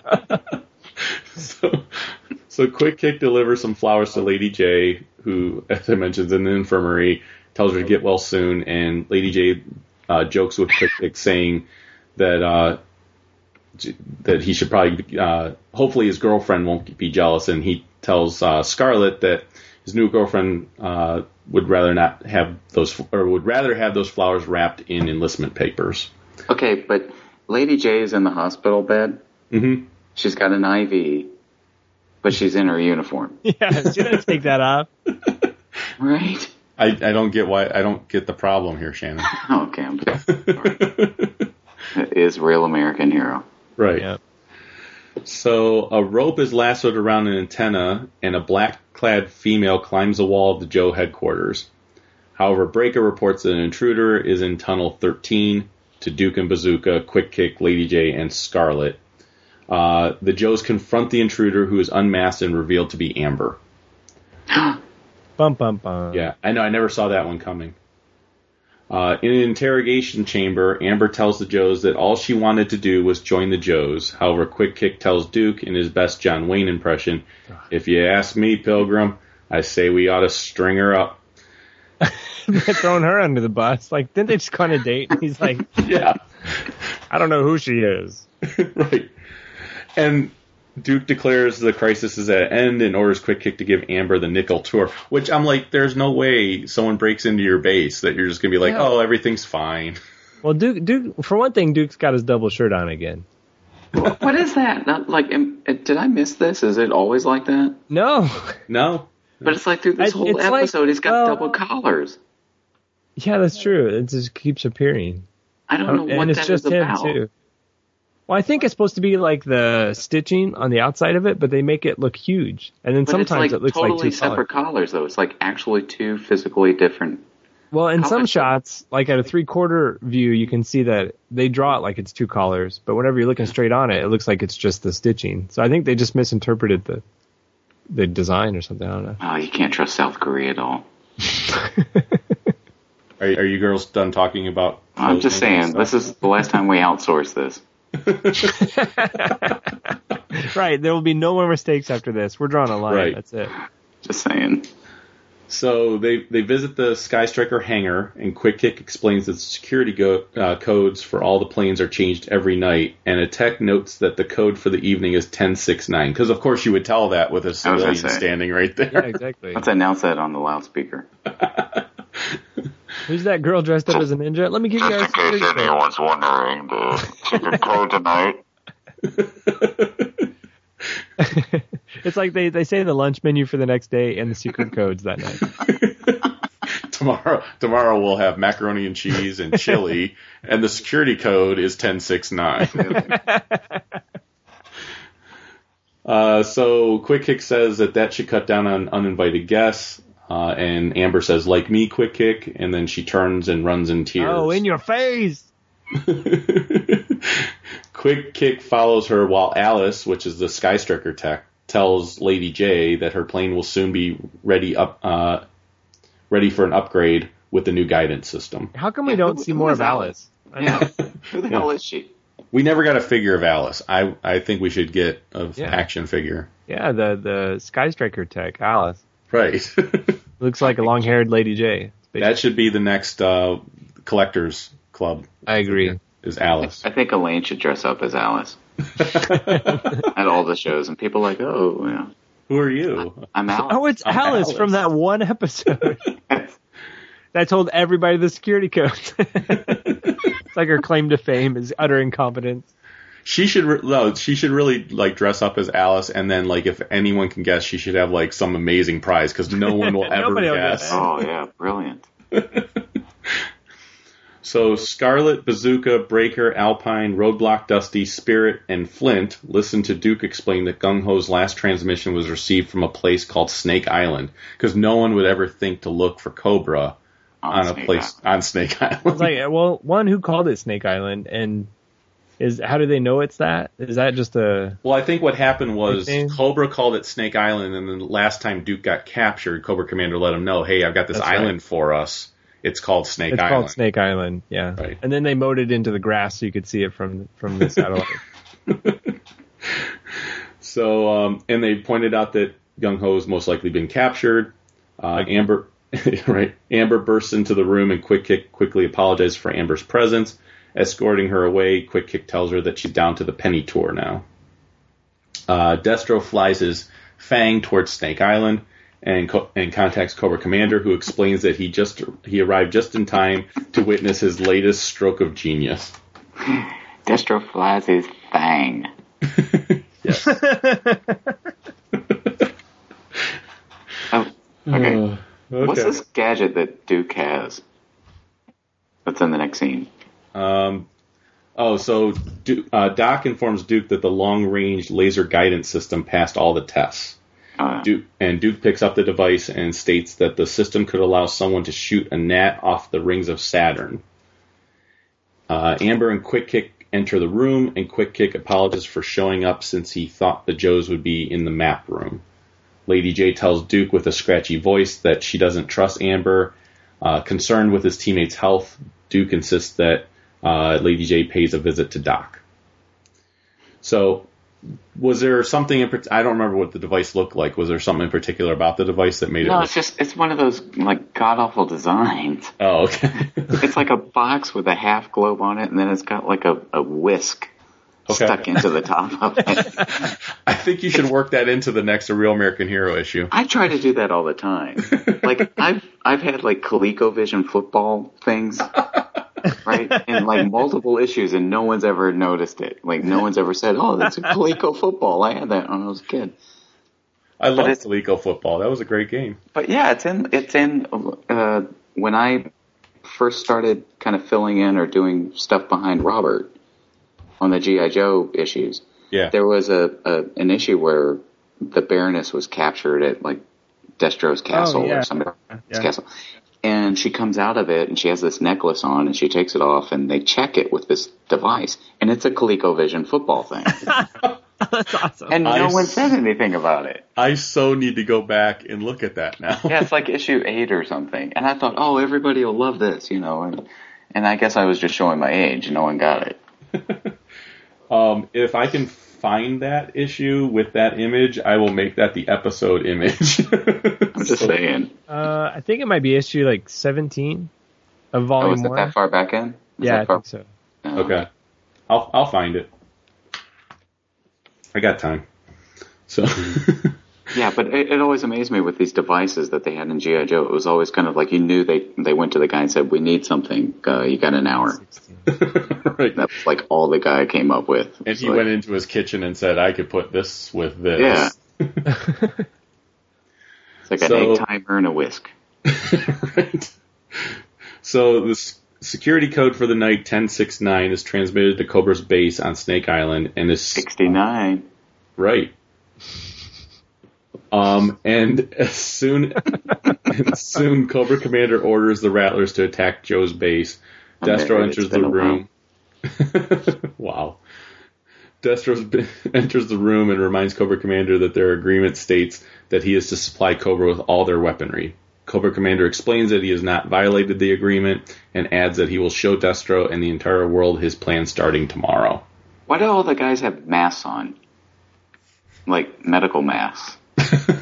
I have no idea. But do you notice that? Like all the like assistants in the room have medical masks on.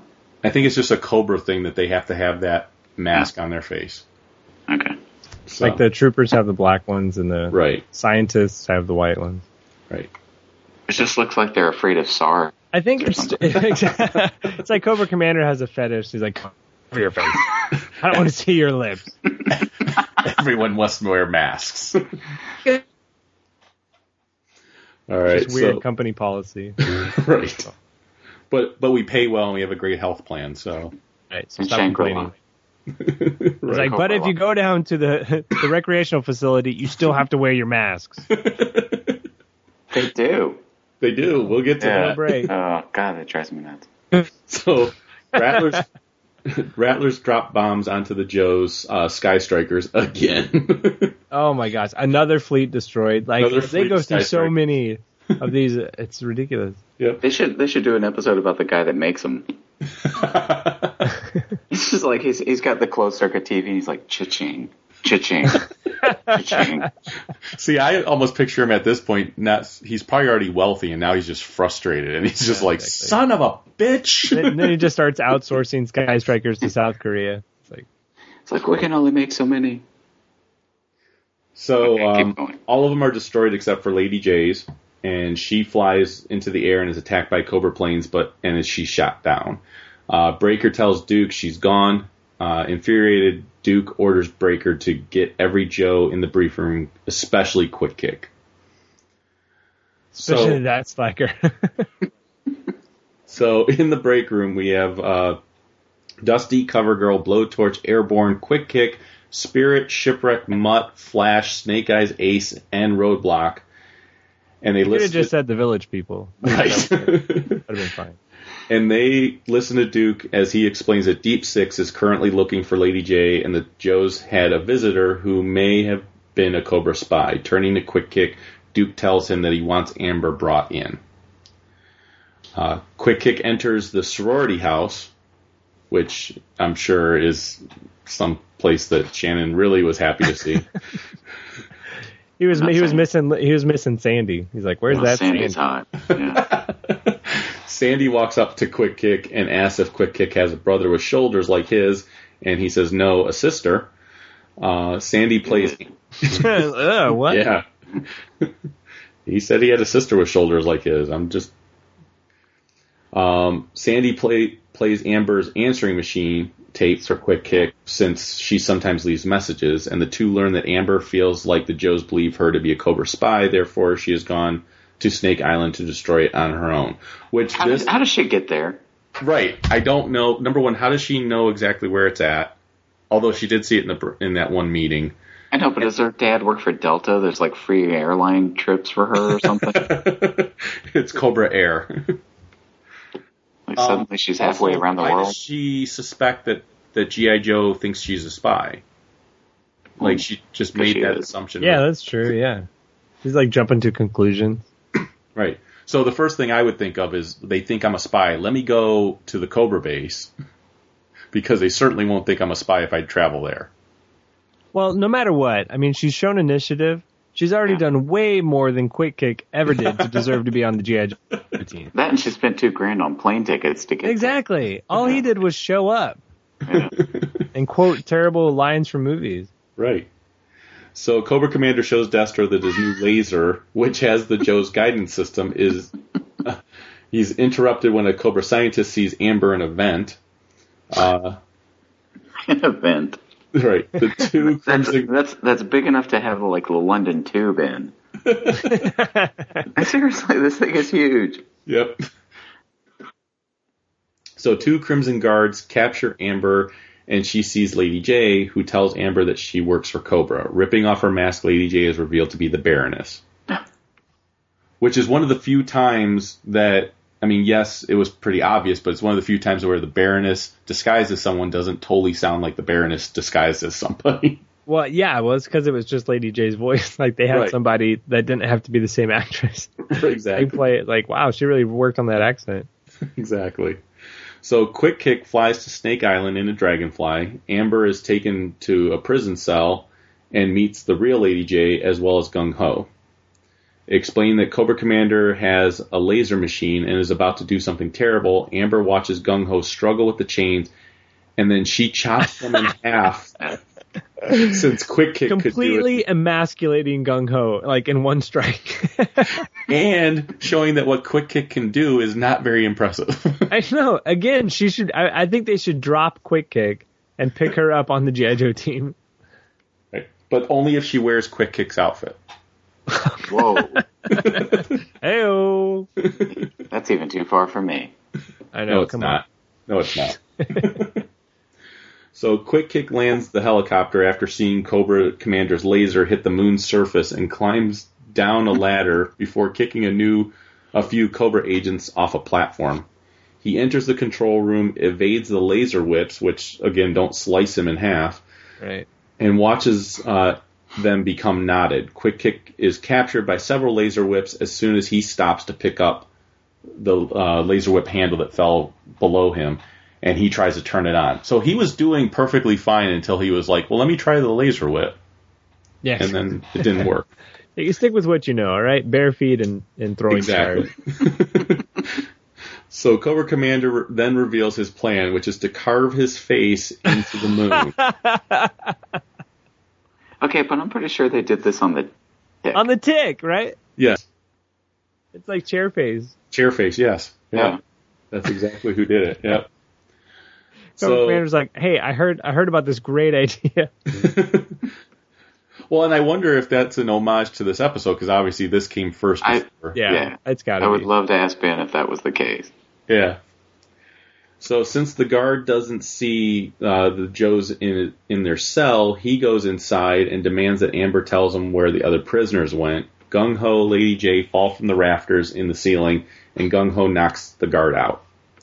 Lady J picks up the guard's rifle, and they run to the control room in order to stop Cobra Commander. When Quick Kick sees that Amber is alive, he kicks the guard, who loses control of the whip's coil around him. The two embrace, and Quick Kick tells Amber that since there were no good movies on, he decided to rescue her. She's like, oh, thanks. Yeah. He's such a charmer, I tell you. Oh, yeah. He's got away with the ladies. Cobra Commander orders his troops to attack. Quick Kick knocks 3 agents with 1 kick. And Destro and the Baroness retreat, and Cobra Commander follows, yelling at them to wait for him. Quick Kick tells the Joes to follow him as he chases the Cobras, who escape in Cobra Fangs. Quick Kick and Amber get aboard the Dragonfly and chase the trio of Cobras. Which is correctly drawn to only be able to carry 2 people. 2 people, yeah, for once. So Amber shouts for Quick Kick to watch out for Destro, but the Cobra agent shoots the tail of the Dragonfly and tells the lovebirds to say their prayers. Quick is like, thanks for watching my 6. Right. She's like, look over there, and then they get shot down. What purpose do you serve? I think maybe Amber purposely wanted Quick Kick to crash, so this way she could take his spot on the Joe team. I think so. The two run out of the crashed helicopter and avoid Destro's shots, but Amber freezes as snakes begin to slither up her leg. Quick Kick pulls out the laser whip and destroys the landing rails on the Cobra Fang, and then he pulls the snakes off of Amber, which at this point are like crawling up to her head. Like, she is completely covered in snakes at this point. Pinky. I'm like, what attracted all the snakes to her and not Snake Quick Kick? But, oh God. And then when Quick Kick like whips off the runners off the thing, he just like cuts all the missiles that are attached to the runners and they don't explode. Like, that should just blow the Destro out of the air, man. Just like. Well, you know what I just realized? I don't know if Robert, I don't know how much you would recognize this, but maybe Ryan would. Larry's whole thing with the blue ninjas, isn't it just the electric whip or whatever? Yeah. Is that where he got it from? I have no idea. I highly doubt it. Because it's the same damn thing. It is. But I just don't see Larry watching cartoons. No, I don't think he's ever seen any of these. Well, he loves to tell the story that he never knew what, knowing is half the battle meant. That's what he said to me. He said, like, people said it to him for like 20 years and he never knew what they were talking about because he never watched the cartoon. And he never decided to ask anyone or look into it or... Have you ever heard Larry ask anybody about anything? I know, exactly. Doesn't like, smile and nod at you. Ask, All right, I'm sorry. All right, so back at Joe headquarters, Duke apologizes for pegging Amber as a spy. Duke then explains that if she would like to join the Joe team, they would be happy to have her aboard. Which, again, this is all it takes to join the Joe team. Yeah. You don't have to have any cred. Nope. Extremely excited, Amber states that she would like to join more than anything in the world. However, she has had enough excitement for one night, and maybe she will join the Joes after she finishes school. If nothing else, she should get reimbursed for the $2,000 plane ticket to get it. What's in your wallet? Yeah, she's getting miles. Oh, didn't they talked about that? Like a G.I. Joe Express card? Didn't Alpine talk about that? Yes. They never leave home without it. That's right. So as Amber rests her head against Quick Kick's chest, he tells her that he did a little fix-up work. Floating nipples. Well, she's like leaning right up against his throwing stars. She's like, yep. Ow, my face. Ouch. Ow. Paper cut. So he tells Amber that he did a little fix-up work on the moon and asks what she thinks. And looking up, sees 2 dots and a semicircle and like a happy face, which we find out when they pan back that's just a roadside advertisement. Oh my God! Quick Kick invented the emoticon. Well, and here's the amazing thing, too. Like, so the moon is back to normal, but Cobra Commander did carve his face into the moon, so they just carved it back to not being Cobra Commander's face and looking like the moon always looked before. How'd they do that? You know, that's where they got it right on the tick, because they kept it in the episodes after. Yes. Yeah, exactly. It was always there. Which I thought was brilliant. Yeah. I always loved the continuity on the tick because, like you said, they always did stay true. Like if a building got demolished or something like that, it stayed demolished. It was that was the brilliance of that show. Yeah. Yeah.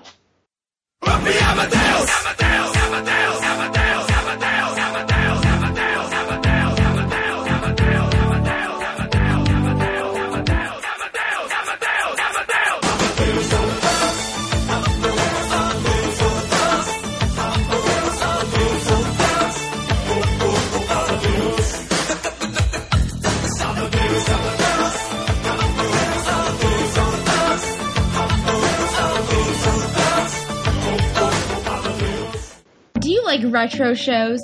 Did you grow up in either the 80s or the 90s? Then tune into Telecast, GeekCastRadio.com's newest podcast.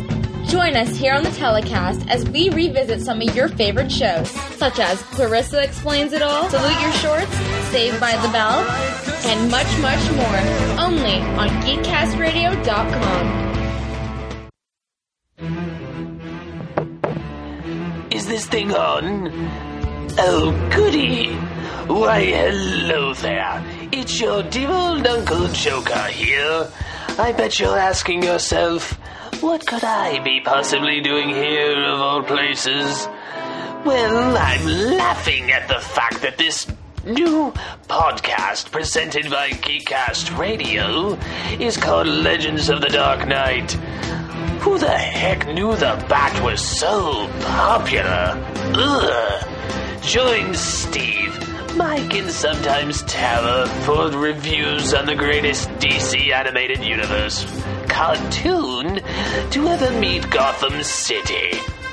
So join moi for the talk of the town, or I'll send Captain Clown after you. He gets mighty angry when he doesn't get to have his garbage skull. So put on a nice big smile and join us for the next Geekcast Radio Network podcast, Legends of the Dark Knight.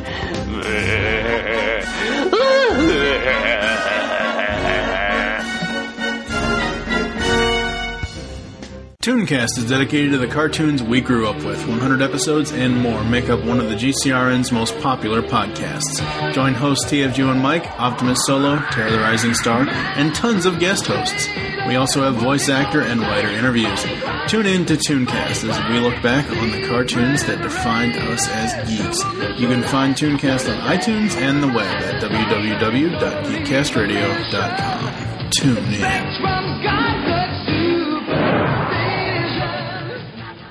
Hey, I'm Gary. I'm Mike. I'm Chuck. And I'm Justin. Join the four of us every week on the internet's #1 and longest-running G.I. Joe podcast, What's on Joe Mind? It's Joe news, reviews, and interviews like you've never heard them before, delivered right to your MP3 player. Our guests include Jason Marsden, Kevin Michael Richardson, and Matt Yang King from G.I. Joe Renegades, Larry Hama, Robert Adkins, and John Barber from IDW Publishing, and many more from around the online Joe community. Yeah, it's guys talking about Joe. Think of it as Joe Talk meets sports talk. And we make fun of Chuck. Right, and we... Hey, again? Come on, Chuck. We're just kidding, kinda. Sometimes Chuck makes fun of himself. Right, and we... Okay, seriously, this is just getting ridiculous now. It's What's on Joe Mind, every week on the Geekcast Radio Network, InsidePulse.com, Stitcher Smart Radio, and iTunes.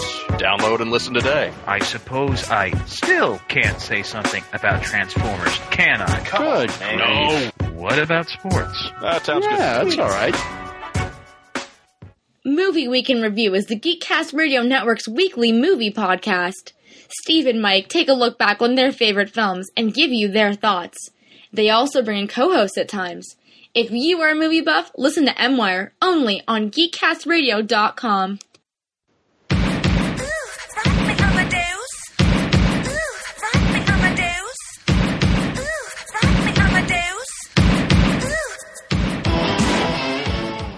All right, you guys ready for the next one? I don't know. Bring it on. We got 3 more, man. Come on, let's go.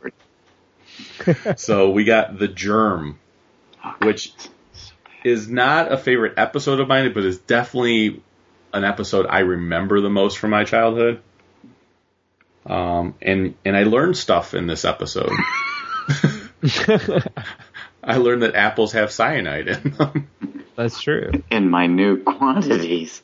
But apparently enough to save the world. It's all right. Right. Exactly. You just need a lot of apples. Yeah. Yes. So this one was written by Roger Slipher, which I think we've seen him before. I think the germ of this episode must have been that he... Oh, man. I totally didn't mean to do that. Okay, so the only idea he had for an episode was that apples have cyanide in them. Yeah. That's it. That's it. He was like, hey, somebody told me this the other day. I think I can make a G.I. Joe episode out of that. The producer's like, brilliant. Yeah, which I'm sure that's probably what happened. It's kind of like, did you ever see the Dana Carvey chopping broccoli bit from Saturday Night Live, where it's all of a sudden he's in there and he's like, we need your next best song, and he just kind of fakes it? I feel like that's what this episode was. It was like, we need a new G.I. Joe episode. Well, how about a blob that gets stopped by apple seeds? I know. It just seems like such a... So, and that's the whole episode. So let's go on to the next one. And I'm done. So, all right. So while reading a magazine in a hospital room, we have Agent X99 is contacted by the Crimson Guard commanders Tomax and Zaymot on his television watch.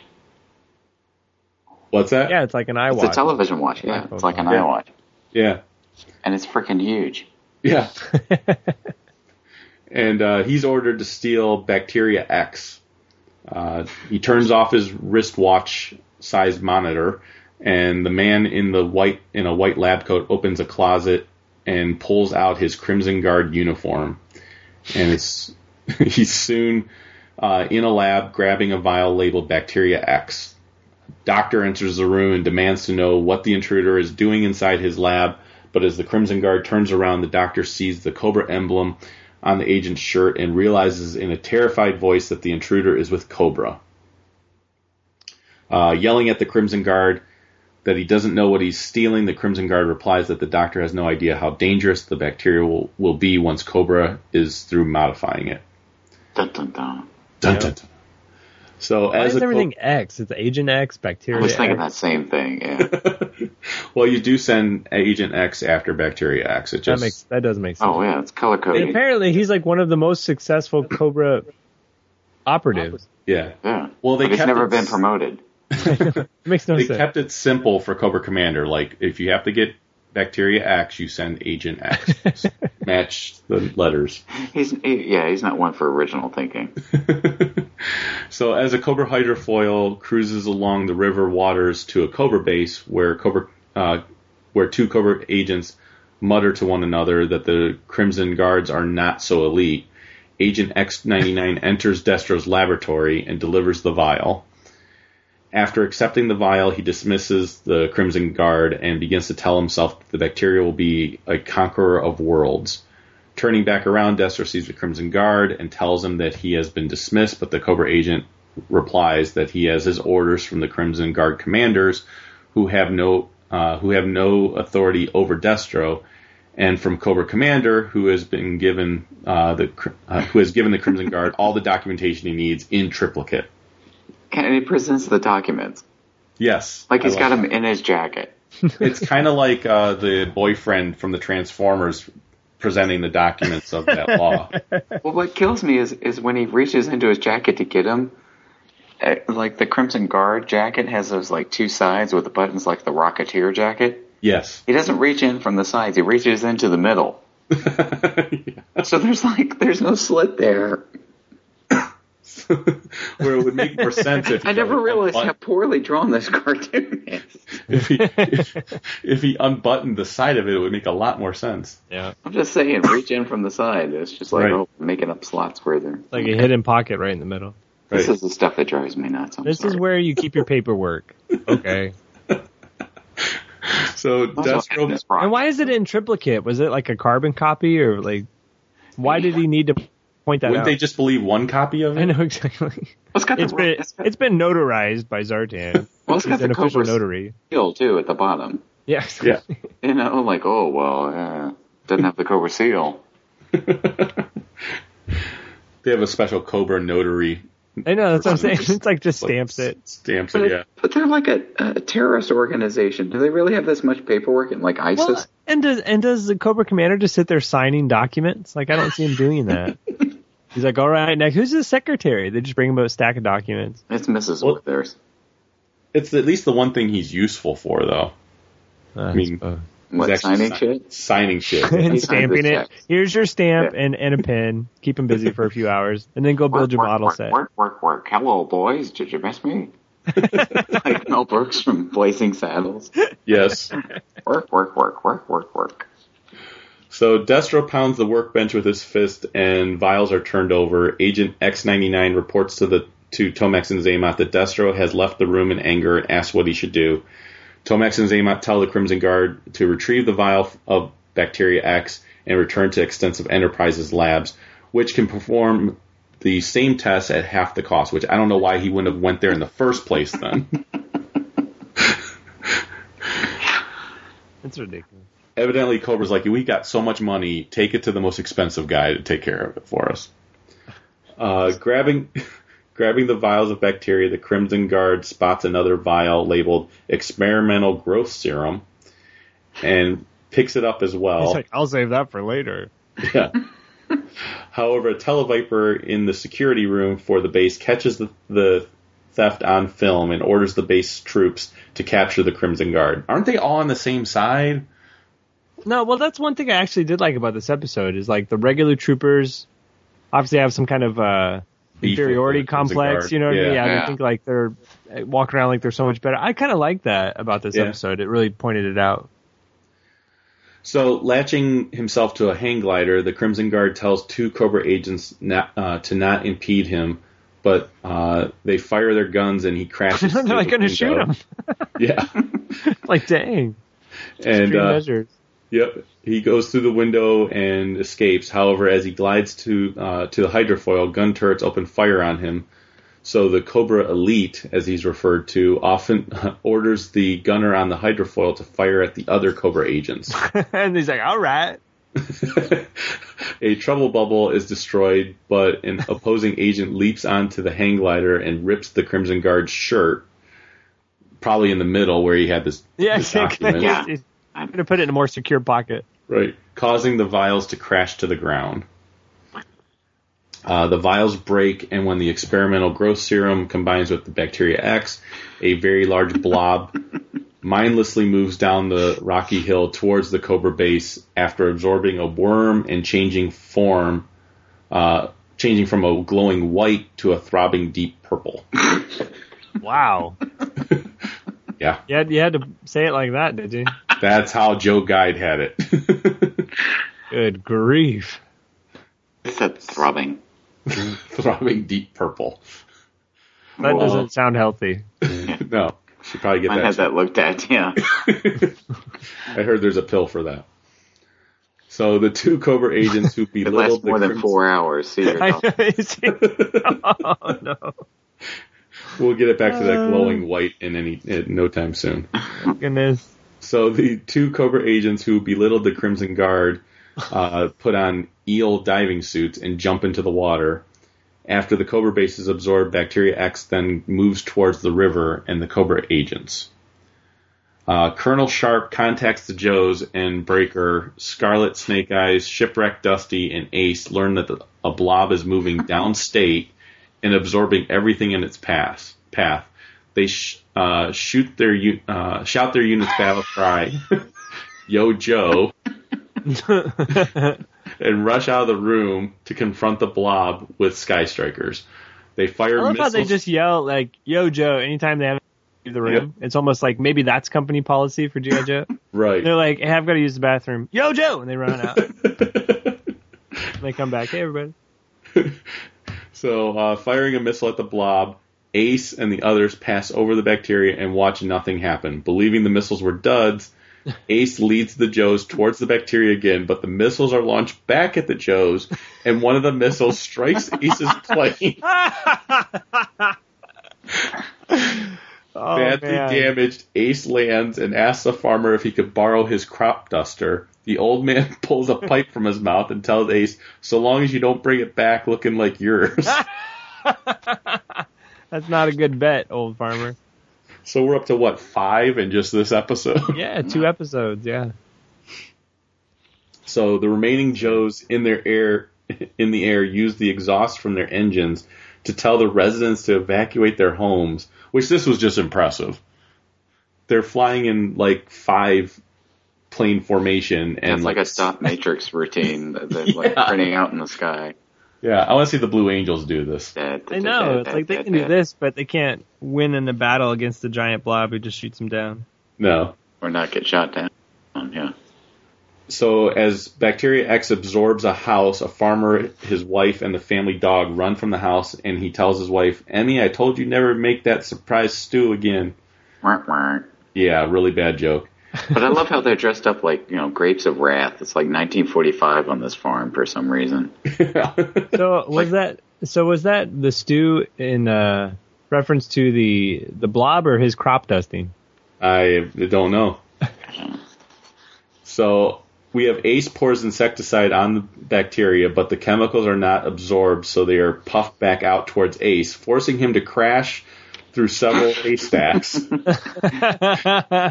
now we have several Sky Strikers and now a crop duster plane. Ace, you suck. I mean, in 5 seconds, he's crashed 2 planes. Ridiculous. So Scarlet, Snake Eyes, and Dusty land and rush forward to help Ace. At least Bazooka can shoot a bazooka. Right. He might fall when he does it. I know, but at least it goes off, right? But before Scarlet rushes into the cloud of insecticide, Snake Eyes holds her back while Dusty explains that she would be overwhelmed as well. Ace passes out just as he sees Airtight and awakens and listens to Airtight remind him that all dangerous substances should be handled by experts in the future. As Airtight explains that what Ace refers to as a blob is actually a bacterium, Flint arrives and explains that he traced the trail back to the recently destroyed Cobra base. And Ace says it trashed a Cobra base, maybe it's not such a bad germ after all. And aboard the USS Flag, as Roadblock is told by Ace that Airtight will fly into the germ using the world's largest hypodermic needle, Airtight explains to Snake Eyes to set the explosives for the widest possible range so that the antibiotics are effectively dispersed. Which this is Snake Eyes' specialty, obviously.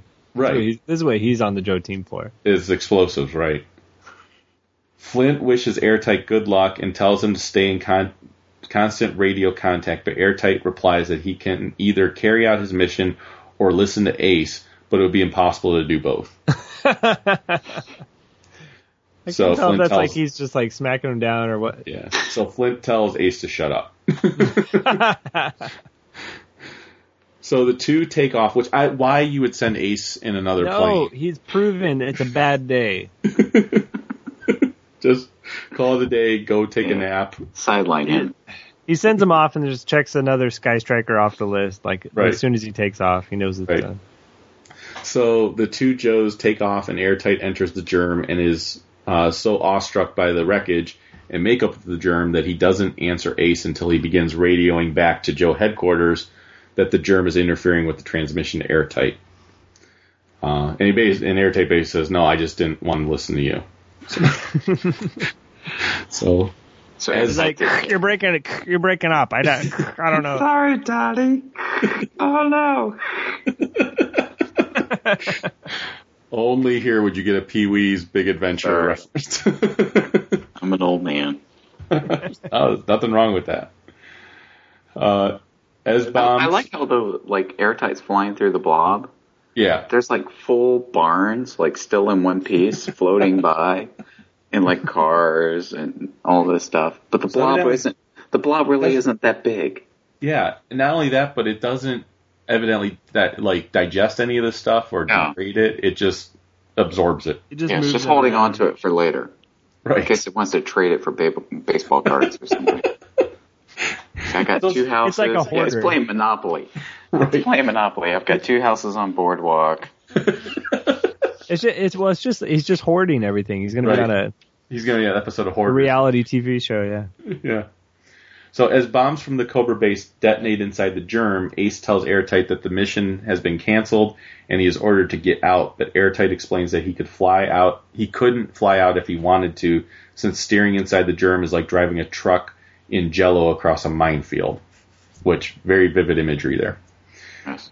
You couldn't just say it's hard. This is hard to do. Yeah, I can't do that. I can't do that. So Airtight turns off his radio and steers through the minefield successfully, avoiding corrosive enzymes. Already proving he's a better pilot than Ace. Yes. That, and he's turned off his Navicomputer. Use the Force. Stay on target. Stay on target.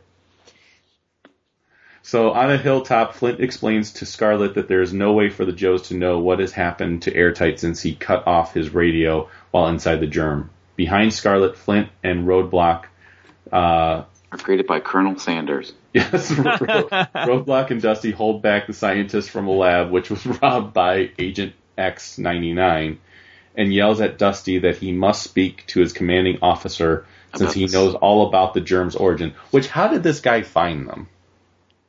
He just knew they were on this hilltop. Follow the trail of jets. Right. Right? Like, all the down jets that Ace has crashed. You'll just find Ace, though. Yeah, wow. He was hanging on the wing outside the cockpit of the Sky Striker. He's like, hey, Ace, hey, Ace, take me to the next place. So, hardware man. Flint learns from the doctor, who first explains that he does not work for Cobra, that the germ was created due to the misuse of antibiotics, that nothing known to man can stop the germ, and the Joes explain, and the Joes' plan of trying to kill the germ with antibiotics might make the germ stronger. Okay, I just want to point out that's actually that's like a medical problem. Like they've been talking about it in the news, like, you keep using antibiotics, it makes germs stronger. Like, this is the one Joe episode that actually has a basis in reality. Yeah. How sad is that? This piece that in the apple. So it's got two small kernels of actual fact is implied. Yeah. Right. And, just take away the big throbbing purple blob. Oh, God, you had to bring that up again. Yeah, I was going to say, you had to go there.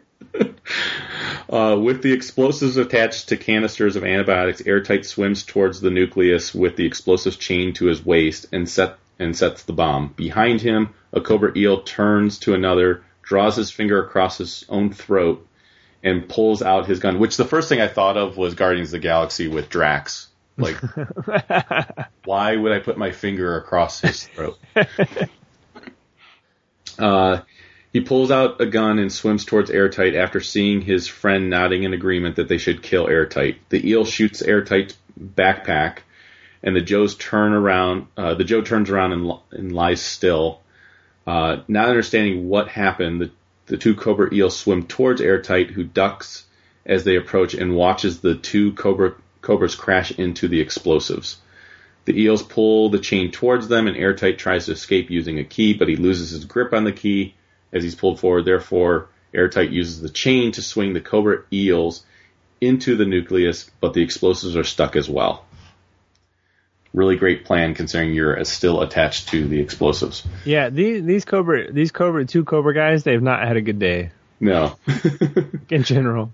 Before Airtight is sucked into the nucleus with the eels and the explosives, the Joe grabs a gun floating in the germ and destroys a link in the chain so that he can return to his ship. However, should have just karate chopped it. I mean, really. Right. Where's Amber? Everybody else does. Right. Amber shows up. Out of nowhere. And then she just swims away. My work here is done. Right. So he returns to his ship. However, he's locked out. Looking through a window, Airtight sees a Crimson Guard inside. He blows away the button on the outside of his ship and enters the cabin.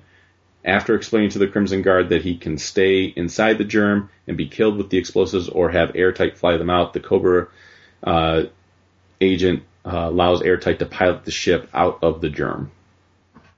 When he blows the hatch, how does it not get filled up with blob? Throbbing purple blob goo. Yeah. They use Star Wars technology since they already had the Star Wars sound, and the shield came down, keeping everything outside except people. I don't know. That's amazing. You're cut off. Thanks, I'm deaf. So the explosives detonate, and Airtight and the Crimson Guard are propelled forward by the shockwaves. They land safely outside the germ, and Airtight catches sight of his teammates, who congratulate him and welcome him back. Flint turns to the Doctor and tells him that it looks like the Doctor was wrong. And Roadblock says, "Yeah, that germ's doing the squirms."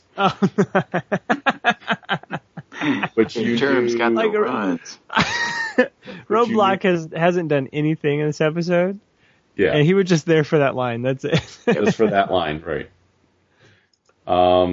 So the Doctor tells the Joes that the germ is not dying, but is going through a stage of mitosis. Big word. Which is a process of cell division. So I learned something there too. It's educational. This is a very educational episode, yeah.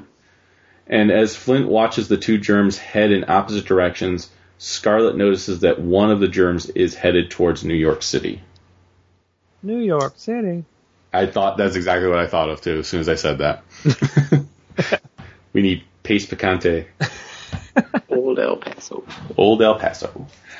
So under a tree, Airtight tells the Joes that it looks like he failed, and Ace, who has a bandage around his head, looks like Quick Gig without the wallet. Tells him join the club because Ace is used to failing.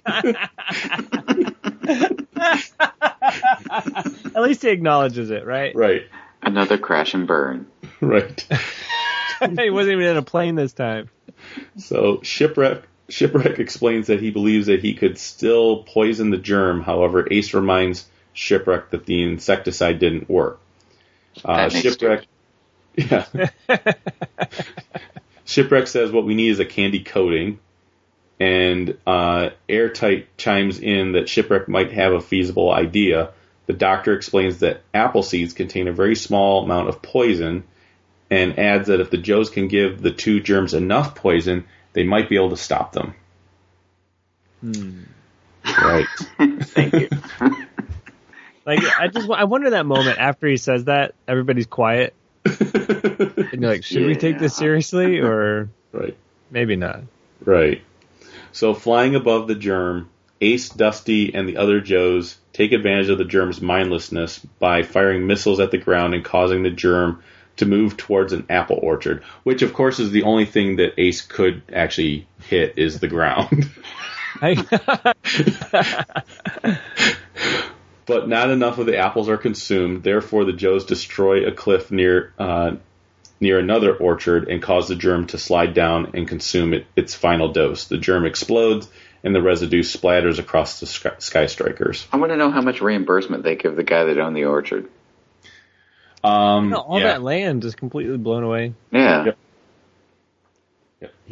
I guess he's not going to get reimbursed. I'm just saying. Maybe, I don't know if you can get insurance for throbbing purple blobs. Right. I don't think State Farm covers by that. FEMA. Yeah. So Flint, bum. Flint congratulates the Joes via radio while he and CoverGirl watch several. We are farmers. I'm glad Shannon got that. I wish I had. That was brilliant. It was brilliant. What is this thing that Flint keeps talking into? Because it's not a cell phone. It's like, what is it, Mr. Merlin, or what was that toy back in the 80s? You know what I'm talking about? Yeah, I know what you're talking about, yeah. That's what it looks like. It looks like a Merlin or whatever the hell it was. Well, and I like how he doesn't hold it up by his head. He just holds it in front of his face. He breaks his wrist and then holds it 6 inches from his face. Right. Ah! I think we should start a blog of just all the bad drawings in G.I. Joe cartoons. Oh my gosh, it would last forever. That would take a lot of time for me to go back and catch all of them. Oh my god. It's like painful shot after shot. Okay. So Flint congratulates the Joes via the weird device. The radio, apparently. Yeah.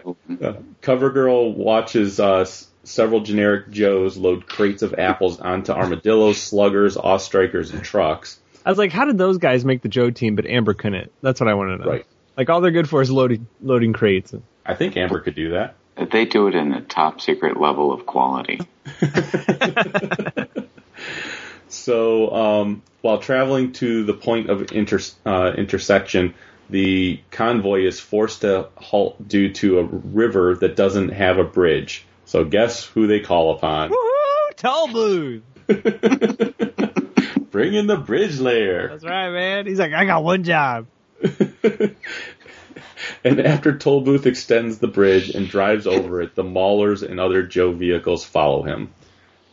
Lead the way, Tollbooth. I know. You know, there are a few characters in this cartoon that come in, do their job, and leave successfully. Firefly, he does it, albeit more dangerous and successful missions. Tollbooth is another one, though. He comes in, he does it right. And Ace is just, like, shaking his head. Right. Like, why Tollbooth comes in, nothing's destroyed. He lays the bridge down, everybody goes over, end of day, and he waves and leaves, right? That's how it always works.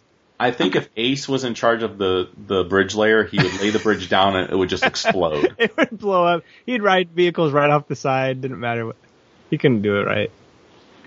So Flint tells Ace that that they need his team to buy the Joes some time since they were delayed. So Ace fires his last missile at a dam and tries to drown the germ. But Bacteria X surfaces and continues to move towards New York City. New York. Oh, you did that. In front of a slugger, Gung Ho stands beside Flint, and the two wait for the germ to make its appearance. However, Shipwreck is impatient, so he jumps onto the roof of a truck, raises his fists into the air, and tells the germ that this battle will be its Waterloo, its Alamo.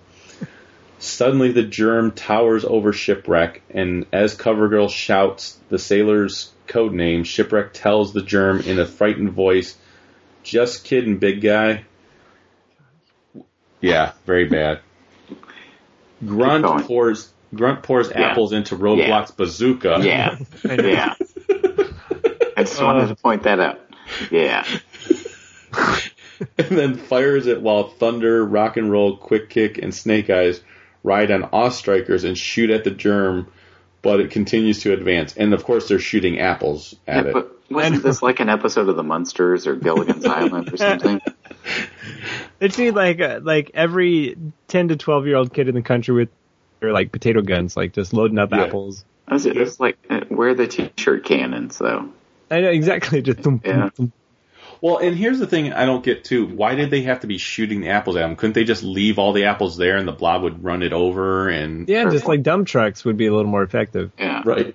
But they wouldn't look nearly as cool. Right. So Flint orders... Do it again, Robert. Thump, thump, thump. Thump, thump, thump. Thank you. So Flint orders the Joes to dive into the river. However, Shipwreck remains behind and continues to toss one apple after another and shouting, "This might be the one." That dumbass. CoverGirl tells Shipwreck that if he leaves with her now, then she will go on a date with him. They fall off the roof, and Shipwreck happily exclaims, "Anchors away." Shipwreck is told that they... Wait, is that him, like, coming on to her, or what was that? That's a sexual innuendo. He's looking to drop his anchor. Well, somebody explained to me, though, why CoverGirl has, like an SUV mom haircut. And she's always had this, like, god-awful haircut. I'm like, she doesn't look like a supermodel at all. No. I don't get that. She did when she had the blonde hair. Yeah. Yeah, I don't know. Why did they change it? I don't know. Because it was the ugliest figure. I remember, like, the guy up the street, who was my best friend at the time, had, like, he collected Joes, and he had CoverGirl because he got the Wolverine thing. And I was just like, this is the ugliest woman I've ever seen in my life. Why is she called CoverGirl? Is it like a pun? Is it like a joke? Like it's like calling a fat guy tiny. You're yeah, like, exactly. Oh my God. That's like a fucking dog, man. Yeah, Sorry, and I'm just and the thing is, it would have made sense to keep her as a blonde. I think Robert, you and I mentioned that when she first appeared and was blonde. Yeah. It made sense because Scarlet was redhead, Lady J was a brunette. CoverGirl should have been a blonde. Is she supposed to be redhead though? I don't know what the hell. Because it's not quite brown. It's not. It's like auburn. Yeah. Yeah, big luscious blonde though. That makes more sense. Yeah. I don't know. Sorry, sidetrack. No, that's all right. Shipwreck is told that they will go on a date as soon as possible, and that they will go swimming. And as the two dive into the river with the other Joes, Shipwreck shouts, "This is the best date I've had in weeks," which just shows the type of dates he's been on. Ace and his Sky Striker team arrive and dump more apples from the cargo bays of the plane into the germ, which effectively ends the germ's life. Spirit and the other... What's that? And then he crashes. Yes, and then he crashes. Spirit and the other Joes watch the germ explode, and the same disgusting residue that splattered the Sky Strikers earlier covers the Joes. The two Cobra Eels, who are trapped inside the germ, fall into the river with the Joes, and Roadblock comments... Robert, do you remember the quote that he said? It must be a worm from the germ. Right. It's terrible. That's not I love right. they just come flying out. There's like... It's like yeah, but I love how it's like yellow spooge all over everybody. It's like, shouldn't it be purple or something that's not, Yeah, I don't know why it's yellow. Yeah, why is it kind of like urine colored? I don't know. No. It's just wrong. It should be throbbing purple. Oh man. Chocolate Thunder. So thus ends that episode. Man. Thank goodness. This has been a doozy of episodes that we've had so far. No, come on. We need a good one. But now we get to my favorite episode. Man. And I'm sorry, after watching this, I still love this episode. The Viper. I love how it begins. I think that's like my favorite part. Yeah. That and the Cobra Recreational Facility, which we'll get to. But I think this beginning part at Barbecue's house, man, Yeah. that's the best. Yep. Where they're all playing basketball and Alpine's teaching Footloose how to climb down the banister. I know. We'll get into it. All right. Let's Yeah. All right. So, let's see. Let me see who this one was by. This was by David Karen. It's The Viper is Coming.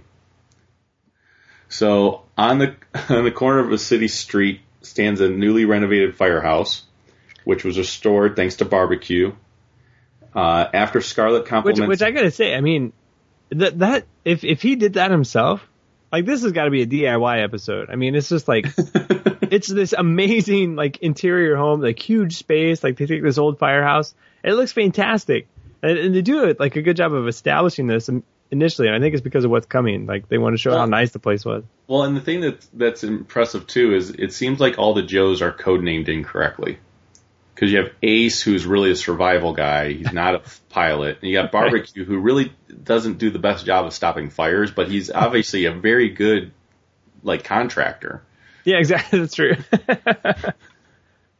So Scarlet compliments the refurbishing job and hopes the place is still standing after the house party is over. Barbecue tells her that the place is a little too neat and adds that he hopes to antique it a little, which just not really a conversation you really need to hear about when you're a little kid. Yeah, you're like, what? It's like, okay, whatever that means. Barbecue then lifts a flaming burger off the grill and places it on Scarlet's plate. She immediately dumps the plate into the punch bowl. So again, he's not good at stopping fires. No, I know. He's just handing flaming meat to people. He's not even good at barbecuing. Right. So as Roadblock is surrounded by 5 generic Joes at the basketball court, Snake Eyes snaps to the beat of the song on the stereo. We're seeing Snake Eyes dancing again. Yep. Like a horrible dance. And then, but speaking of horrible dances. Yeah. Gung Ho is told by Lady J that she has never seen his dance moves before. Above and behind the two dancing. Terrible. It's terrible. He's just like stomping the ground, just like, like he's just completely mentally challenged. Like he just cannot put this in time. And And then, of course, it's the retard dance is what he's doing. It's terrible. What? We've done it before. We've said that word before. It's a perfectly good medical statement. I didn't say anything. You said, whoa. Yeah, just saying. So Alpine tells Footloose that he will make a climber out of Footloose even if it kills him. Roadblock knocks his opponents out of the way with the basketball and falls through a window after he's tripped. Yeah, which this just teach me never play basketball with Roadblock. It's just like he just like punches them out. I mean, he's like taking out 5 dudes, crashing through the window, and Right. I was like immediately, his house is already getting destroyed. Yep. And the railing holding Alpine and Footloose snaps. Yeah. And the two But Joes you're like, drop. what? This can't hold over 400 pounds of dude hanging off of it? Like, snap. Right. Not to mention any equipment they might have on them, because of course they're dressed in their actual Joe gear. He's got all of his rope hanging off him. Yeah. Does anybody ever go out in like a pair of shorts and a t-shirt? No. Only Barbecue dresses in I'm surprised normal clothes. Barbecue's not wearing his mask. Well, Yeah. I like how Barbecue's dressed up like Chef from South Park, though. Hello, Hey, children. Yeah. How my little crackers today. So the two Joes drop onto the table, causing the food to fly towards Scarlet.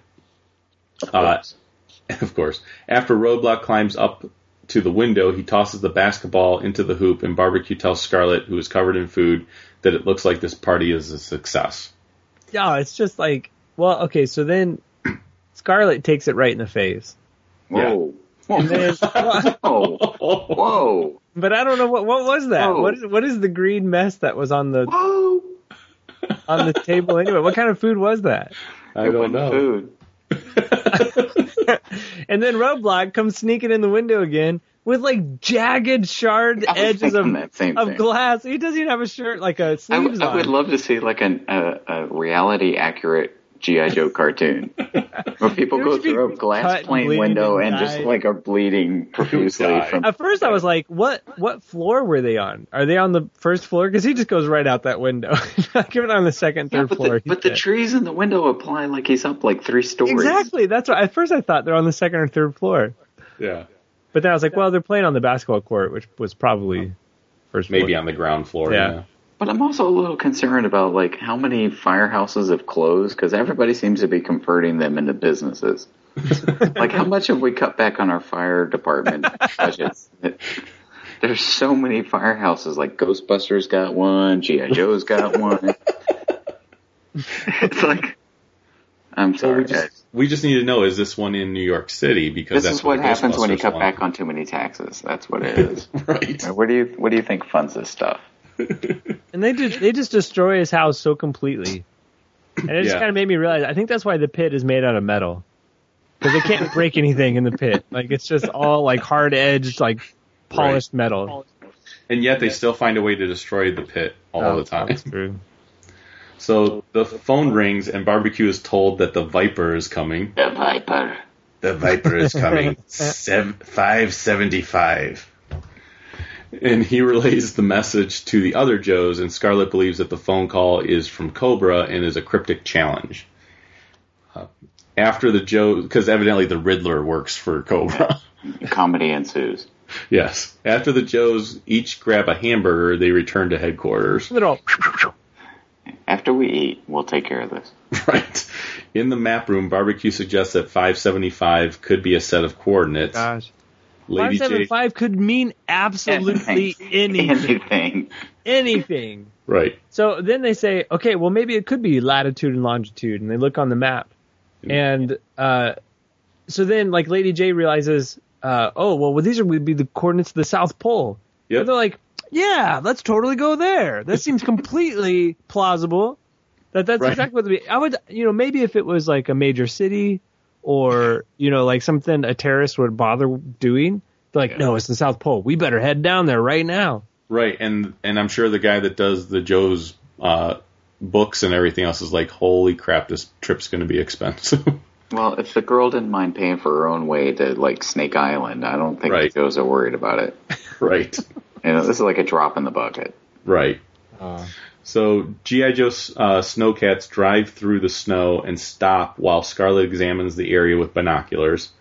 As she mutters about the area being filled with chock full of nothing, Alpine climbs out of the Snowcat and asks what Footloose sees in the distance. See, okay, so she says, "Oh, it's chock full of nothing down here." They seem surprised there's nothing in the South Pole. They should be more surprised if there was something there. Like, it's absolutely nothing to go on. Yep. Footloose sees in the distance this rock formation, and Alpine tries to collect it so this way it'll be a memento from the trip. What? I know, souvenir. Right. I need a souvenir rock. But I love how he's like, let me rub it and rub it. It's like very slowly with both hands. Yeah. It is kind of phallic shaped, let's be honest. A little bit. I know it's supposed to. And as soon as he touches it, it glows. Yeah. And if this is like the button you have to push. Version of Rudolph. Oh gosh. And this is what you have to do to get into the Cobra recreational facility. You have to like stroke this rock just right. Right. It turns into a purple throbbing mass. Stroke me. That song starts playing in the background. So Snowcat is lowered into the ground by a hydraulic lift. Scarlet watches the Snowcat descend, and when Lady J, Barbecue, and Gung Ho reach the bottom, they climb out of their Snowcat and enter a room. Rising from behind a counter, a robot greets Joe's to the Cobra Recreational Base number 3, where they can play table tennis and swim in the Cobra Commander Gymnasium, eat lunch in the Destro Dining Room, and watch the Cobra Cuties in the Zartan Entertainment Center. Cobra Cuties. Oh, man. Okay, we got to take a moment and talk about how they're dressed. All the things that are wrong with this bit. All the things. But the first thing I got to say is the minute Larry Hama gives me a chance, I am totally throwing this freaking robot, this grieving robot in. Because it's like, like, what was it, like the Danger Will Robinson? It's like the mutant retarded brother of that one. Robbie the Robot. Yeah, it's like...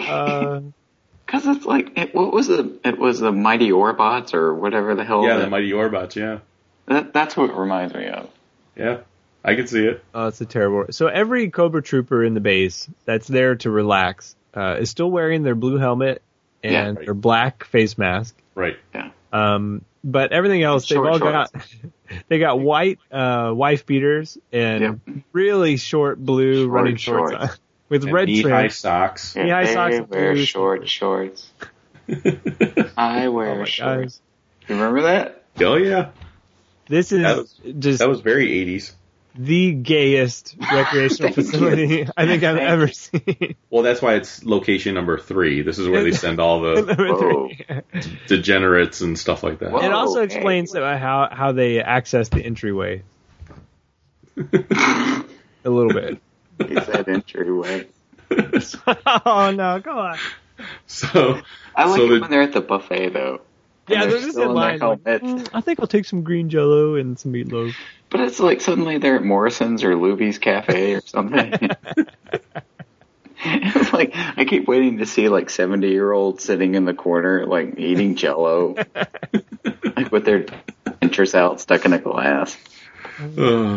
All right, so the Joes enter the next room and find themselves surrounded by Cobra agents who still wear their masks and helmets. You know what I'm thinking? We should get Cobra Cuties action figures through the Collectors Club. Oh, there you go. Or even just recreational facility Cobra Troopers. I was going to say the recreational figures would be great, yeah. That's my suggestion for next year. A whole set. With the knee-high socks. Right. And you should be able to pick out your NFL favorite team. You know, because like remember when I was a kid, it was like you could get like knee-high socks, and it was like athletic socks that were like your favorite NFL team. Right. Of course, for me, it was Miami, so it was like orange, turquoise, which are like the dopiest looking frickin' socks ever invented. So they begin to throw the Cobra agents begin to throw cue balls at the Joes, which wouldn't hurt anything, of course. No. Just knock them all unconscious. That would hurt tremendously. Just being pelted by like pool cues. Yeah, but I love how like Lady J shoots them back at the guys with like one of her like exploding javelins. Yeah. Why doesn't it explode on impact with a cue ball? I don't know. It just explode in her face. Whoa. Same. All over her face. Dripping. What? All right, so anyways, Gung Ho and Barbecue rip off a volleyball net and tie up 4 more Cobra soldiers. As the Joes begin to retreat, Barbecue sprays the floor with extinguishing foam, and the Cobras step in the foam and slide into the pool. So the Cobra manager of the base, who reminds me a lot of Hector Ramirez, he's got like this. I mean, he's just like the most 70s, like the whitest pimp. Oh yeah, and he's running this facility. It's just So he runs to the control panel and alerts the Firebat pilots, who take off and attack the Joes on the snowy landscape of Antarctica.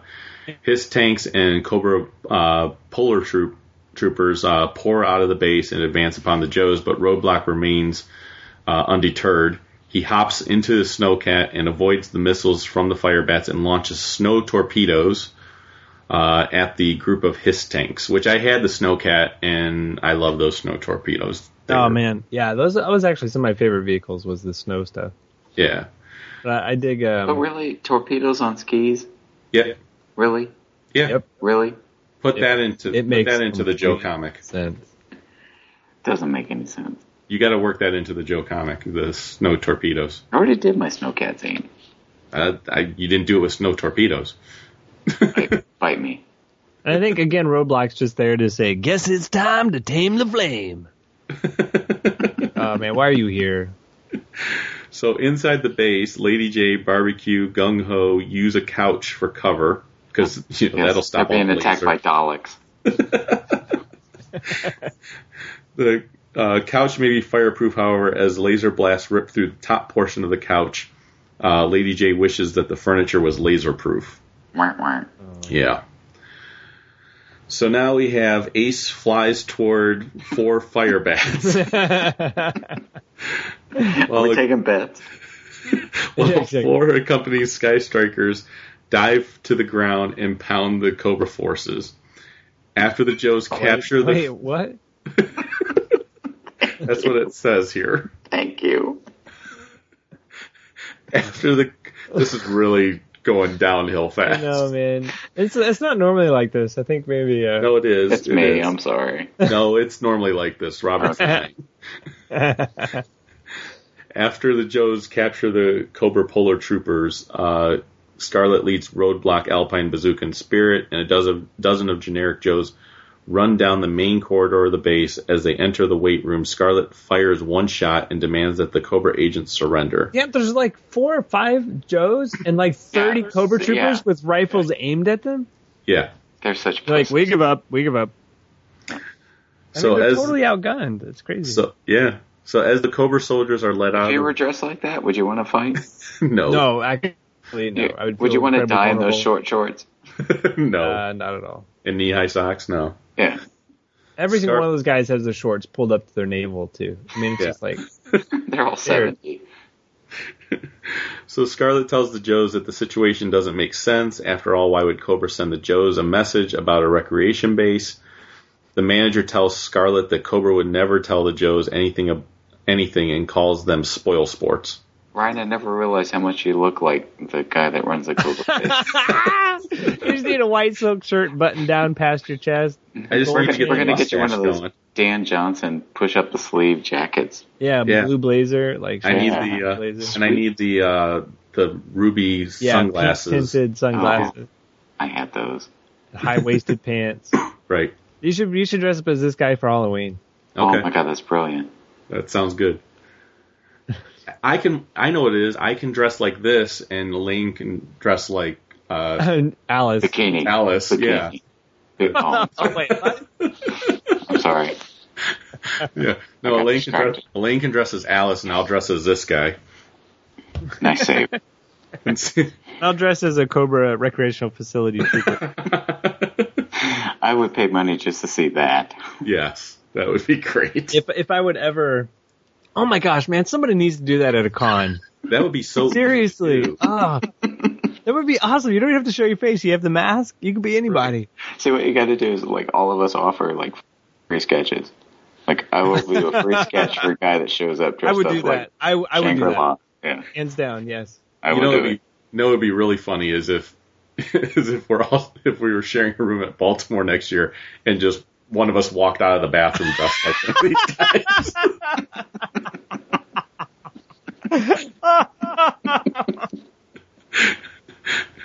And I like, think I would Chuck, just put some pants on. Yeah, I would just die laughing. Oh my god. All right, so getting back to the story. Why? Because I got to work tomorrow. Oh, okay, me too. That's right. So Flint, Gung Ho, and Roadblock lounge on the couch, and the phone rings. Barbecue picks up the phone and learns that the Viper will start at the west corner. Yeah, which is like, right. Are they back at Barbecue's place? Yeah. Yeah. Does he own this joint? That's where he lives? Yeah, it's his house. Why did? Yep. So this is your favorite part of the whole thing, Shannon. I know because we talked about it last time we got together about how they turned West Corner into West Point. West Point, yeah. Stupid. Of all the, I mean, 575 for longitude and latitude. At least that makes like a little bit of mathematical sense. Like West Corner, West Point has nothing to do with each other. It just has a similar word West in it. That's it. So, deciding to have a chat with one of the tank jockeys, Scarlett looks up and finds out that it's Major Blood in the driver's seat in one of the tanks. He takes a couple of shots at the Joes, and as they turn to retreat, Major Blood orders the Cobra troops in the other tanks to roll forward and capture Senator Robbins and General Grant. Okay, now this is where I have a big issue with the G.I. Joe strategy here, all right? Wow. Okay, so the tanks are headed towards the general, which is a crowd full of people, right? Right. And I don't know if they're shooting yet or not, if they're blasting away, but at least they're driving towards it. So the Joes jump in the Ostrikers. Okay, so you've got Scarlet, Roadblock. They jump into the Ostriker, and they're blasting away behind the tanks, but completely missing, right? Yes. So where are those lasers going? Lateral damage, baby. Into the crowd. Into the crowd. Friendly fire. Every Friendly single fire. one of them. I mean, there were so many laser blasts in this shot. Sacrifices must be made. Oh my gosh. I was just like, how are all those people not dead in the crowd? So we have the graduating cadets scatter as the tanks approach, and with Footloose at the wheel, Roadblock is able to hang on the side of the Ostriker and drop a grenade between the tread of Major Blood's tank. The grenade explodes, rips the track apart, and the following tanks pile into one another. Scarlet orders the Ostrikers to circle around the tanks, and as the Joes cruise around Cobra, Major Blood tells himself that he knows how Custard felt. I knew that was coming. Yeah. Cobra foot soldier shoots out the tire of an Ostriker, and Footloose tries to avoid the wrecked Ostriker, but as he swerves, Scarlet and Roadblock are thrown from the vehicle. Before a Cobra agent can shoot Scarlet, she awakens and tells him in a playful voice, "Oh, look behind you." Asking if she expects him to fall for that old gag, a cadet tackles the Cobra agent to the ground. She compliments him, and he salutes her and adds, "Our pleasure, ma'am." They're always so polite. Yes. Good military boys. So Scarlet jumps into the fray and begins to swat aside several Cobra troops. One cadet watches her, smiles, and says in an impressed voice, "Wow, that's some kind of a soldier." Oh, I thought it was going to say nice ass. The cadets standing around the fight raise their fists in the air and shout, "Yo, Joe!" And they proceed to clobber several Cobra agents. Man, did you notice how loud those punch sound effects were? Yes. There's like... I mean, just like, man, this guys' heads are exploding. It was just like... Yep. So Roadblock demands that Cobra surrender. However, Cobra officer replies that they don't have to since they outnumber the Joes 10-1. And Scarlet asks, would 50-1 be better? And behind her, hundreds of cadets ready their rifles, which is Shannon's favorite part because they click 6.5 hours later. And people start talking, and you just hear that sound effect over the people talking. Yes. Like it doesn't. It's like 20 minutes of like, let me cock my gun. So, Hey, John, no, wait, I got one.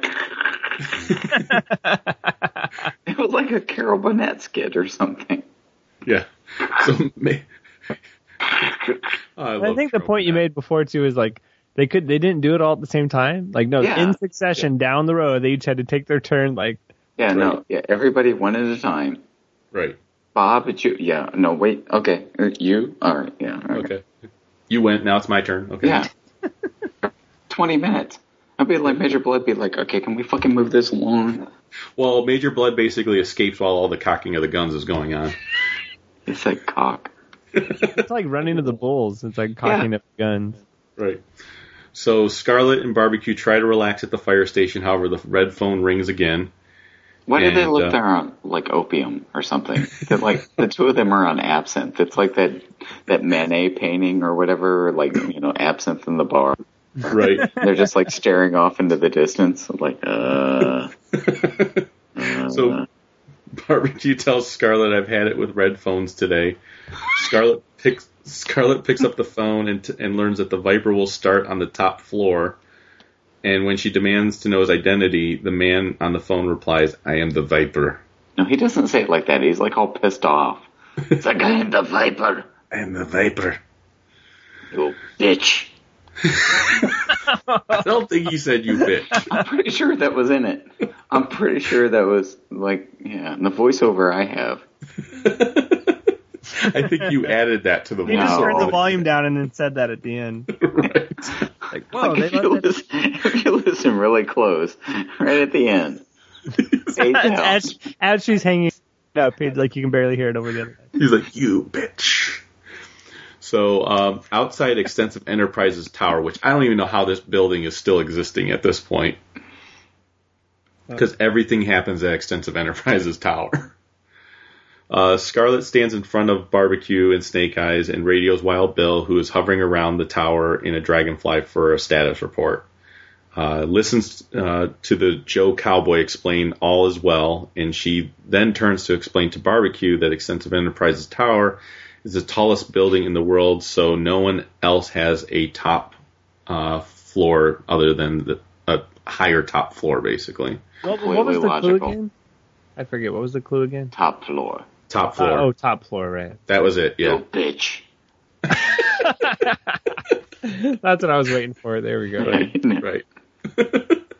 So inside the tower, Destro slams Major Blood onto a desk. I know, this is getting rough. Like he does. He gets right behind him and slams him onto the desk. And the framing is not good on this cartoon. Let me tell you. No, it's not. No. So the whole office is ransacked, and the Australian agent Tomax and Xamot look on in horror. They're just and rightfully so. Yeah, seriously, the framing is not good. No. You think I'm bad? Just watch the cartoon. Just watch the cartoon and pause it right there. So you're gonna love this line. That's from, again, this is in Joe Guide. It says, "Tomax and Xamot support Major Blood's position." Oh, no. You've got to make that screen capture the picture on here. Right. Good. That is a good one. Yeah. So positions by providing they support Major Blood's position by providing an alibi and explain to Destro, who turns to the twins. He was asking for it. Right. Look at the way he's dressed. Yeah. With the eye patch and everything, yeah. When you're wearing an eye patch, you're just asking for it, yeah. The twins point out that they cannot be the Viper since the loss of man hours and finances building a recreation base make the idea of tipping off the Joes seem quite ludicrous. Yeah, but just the tip. Yep, yeah. just the tip. So Scarlet, Snake Eyes, and Barbecue enter the building, and while the Joes on the ground are left in Roadblock's care, as the three Joes travel to the 18th floor, gas is pumped into the elevator, and the Joes are knocked out. Breaker tells Roadblock... Wait, no, hold on. So what's Barbecue wearing? Yeah, he's wearing a gas mask. Yeah, thank you. And he's like, I should have put the filters in. Like, how does this knock out barbecue? This makes no sense. Or Snake Eyes, though. It's like Snake Eyes can like slow his heart rate down to like 1 beat per minute or something stupid, right? I know. So Scarlet's the only one that should be passed out, right? Exactly, but they have masks on, or they have abilities to. I don't know. It's just again logic. A weird plot device. Like you got to think. I mean, not that I expect these Joe episodes to make a lot of sense at times, but but for Gas to knock out the guy wearing a gas mask, it makes zero sense. Yeah. I'm not prepared for fire fumes. I'm only the firefighter of G.I. Joe. So Breaker tells Roadblock that something has gone wrong, so Roadblock leads the generic Joe Force into the building. Generic? Generic Joe Force. Generic Joe Force. It's a bunch of green shirts. No, but it's just funny to me. It's supposed to be this secret, super elite, the best of the best. So the word generic should never come into play, right? No, I mean, there's over 200 G.I. Joes. I know. 200 of them. Only 3 of them were knocked out in the elevator. Right. But generic. So, anyways. Go Larry. A guard rips off his mask, reveals himself as Zartan, and welcomes the Joes to 2 wings of armed Cobra agents who are after 2 panels on the wall are raised. They all appear. Roadblock radios Wild Bill that they have entered the building, and Wild Bill is soon attacked by 3 fangs that fly out of a hidden harbor on the side of the tower. Oh my god. Which, how can you be surprised by this anymore? It's happened like multiple times. It happens all the time. I know, but it's just like, who decides, like, oh, we're building this skyscraper. What we really need is a robotic arm that comes out of the side of the building and sets up a launch pad for whatever. Who decides that? We've seen rattlers fly out of there. We've seen like poles like jut out just in case people fall down that they can swing back and forth on, like all Ninja Gaiden style. This building is very impressive. Yeah, but does it have any offices? Does it have like just on the top bathroom floor. or working? Just the top floor. Is there a Xerox room? I just want to know, is there a supply closet that actually has Post-its in? I mean, no, they just have rooms with Cobra soldiers standing there waiting for the panel to open up. Like they just hang out there all day. That's what you want, is the comic about the guy who's like, this is the 3rd day I've been sitting here for no apparent reason. There's a room full of like 20 guys in a confined space. They're all addicted to coffee because there's nothing else to do. That's what they can't even sit down. That's what we need to see in a Real American Hero at some point, is just a guy sitting there that wasn't expecting any attack, and then all of a sudden he has to come fighting. Like, oh crap. Oh, I got stomach cramps from all the coffee I've been drinking. So Scarlet awakens, and with her best southern accent, she asks Destro, "Don't tell me you're the little old viper." Destro do that again. No. Do that again. Do it in a proper accent. No. It's don't y'all tell me. Yeah. Thank you. Destro grunts no and orders the other Cobra agents to disarm the Joes. How was that again, Robert? No. So Wild Bill flies ahead with his flies ahead of his adversaries. I love how her charms have absolutely no effect on Destro, but man, get a guy in a one-eye patch. It's a whole different man. That's a different story. Wow. He's like, no, put on this eye patch. What? No. We're never going to get through this episode. We haven't even gotten to the, like, I know. POV1 gameplay robot helicopter thing. So Wild Bill flies ahead of his adversaries, rotates 180 degrees, and shoots a fang from the sky, but another fang catches up with Wild Bill and fires a rocket. However, Wild Bill moves out of the rocket's path, and the rocket destroys the window and wall of the office where Destro interrogates the 3 Joes, killing all of them. How are they not all dead? So Barbecue grabs Destro's gun, and when the Cobra arms dealer orders Barbecue to drop the gun, Snake Eyes leaps forth and punches Destro to the ground. Tomax begins to shoot into the smoke, and Barbecue hits Tomax's hand. A bookcase swivels, and Cobra troops pour into the room with guns blazing. Again, they're all dead after that. Yeah. What? How did they not get blown away? Or, why didn't they come out right after the explosion? Right. No, they were just waiting for their cue. Yeah, they have to sit in the room and drink coffee until it's their time to go. Right. So Alpine and Footloose climb up to the top floor, and a Cobra Fang attacks them. The rope is hit, and Alpine quickly climbs up the rope before it snaps. Wild Bill shoots down the Fang and asks if his teammates need any help. Well, the Fang can't even hit two guys hanging on the side of a building, but they shoot the rope. Right. Footloose says that they have everything under control, and the rope snaps, but Alpine catches him as he hangs on the remaining good part of the rope. Wild Bill laughs and radios back that it appears that they do indeed have the situation in hand. Scarlet, Barbecue, and Snake Eyes continue to battle Cobra, and Scarlet tells Barbecue that they really could use some help. Suddenly, Footloose and Alpine burst through the window, and Joe's newest climber tells Scarlet all you had to do was ask. Okay, Robert, are you watching the cartoon? No. Oh. Because I'm just saying that the placement of Scarlet's head at Barbecue's Oh, no, crotch. I see that. I mean, you see that. I've seen the screen capture. Ryan's looking at it, too. You can see. Yeah. Okay. No, it's right terrible where Barbecue position. is. Yeah. Barbecue's got his hand on her shoulder. He's like,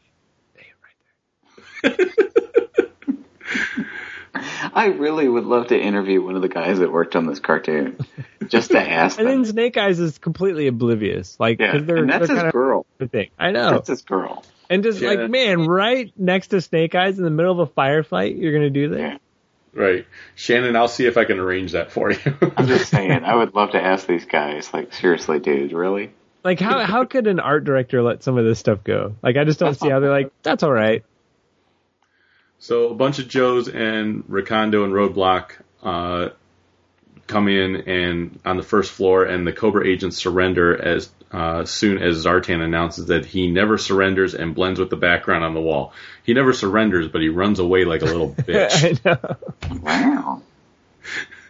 On the top floor, Barbecue explains to Scarlet that neither the captured Cobra agent nor the top Cobra leaders know the identity of the Viper, and Scarlet wonders if the Viper even knows who he is. Barbecue, Scarlet, Duke, Flint, Roadblock, Snake Eyes, and Footloose watch the red phone and patiently wait for it to ring. And as soon as it rings, Barbecue walks forward, picks the phone up from its holder, and is told that the Viper will arrive today at noon and that he should be ready. So we get the Flax, stacked sandbags, and several arm Which I love Joes. that, because you rarely see the Flax in this. And there's like really detailed shot of it. It's pretty cool. Yeah, it was a cool gun, cool weapon. And a bunch of armed Joes surround the firehouse, and an elderly man walks towards the Joe and asks for Mr. Barbecue. The Joes hop down from the seat of the flak and introduces himself. The elderly man tells him, I am the Viper. I've come to wipe your windows. $5.75 an hour. I start on West Corner, top floor first. I just want to point out that the Viper looks a lot like Jose Luis Garcia Lopez, who is the most huggable man. Oh, so you want to hug him? I want to hug this son of a bitch. Well, this is your costume for the con. I'm going to be the Viper. You'll be the Viper. That's awesome. See, and the Collector Club keeps thinking they can't come up with new figures. Just have to watch the cartoon, and you get all these great. This episode's you've got the Cobra Cuties, the dude who runs the recreational facility, just a rec trooper, right? Rec trooper, the Viper, right? That's what 5 are there. Yeah, and if you're that into G.I. Joe that you're willing to collect these characters anyway, right? Like you're part of that subscription service. You would want this. Yeah. Let's be honest. Why not? You could even just throw like a generic green shirt in there, or like a shame-faced Major Blood. I don't know. Like well, I was just gonna say, you know how they just recently did the Black Series with Han and Greedo sitting at the cantina? You could have Destro and Major Blood bent over on a desk and put that in the stores.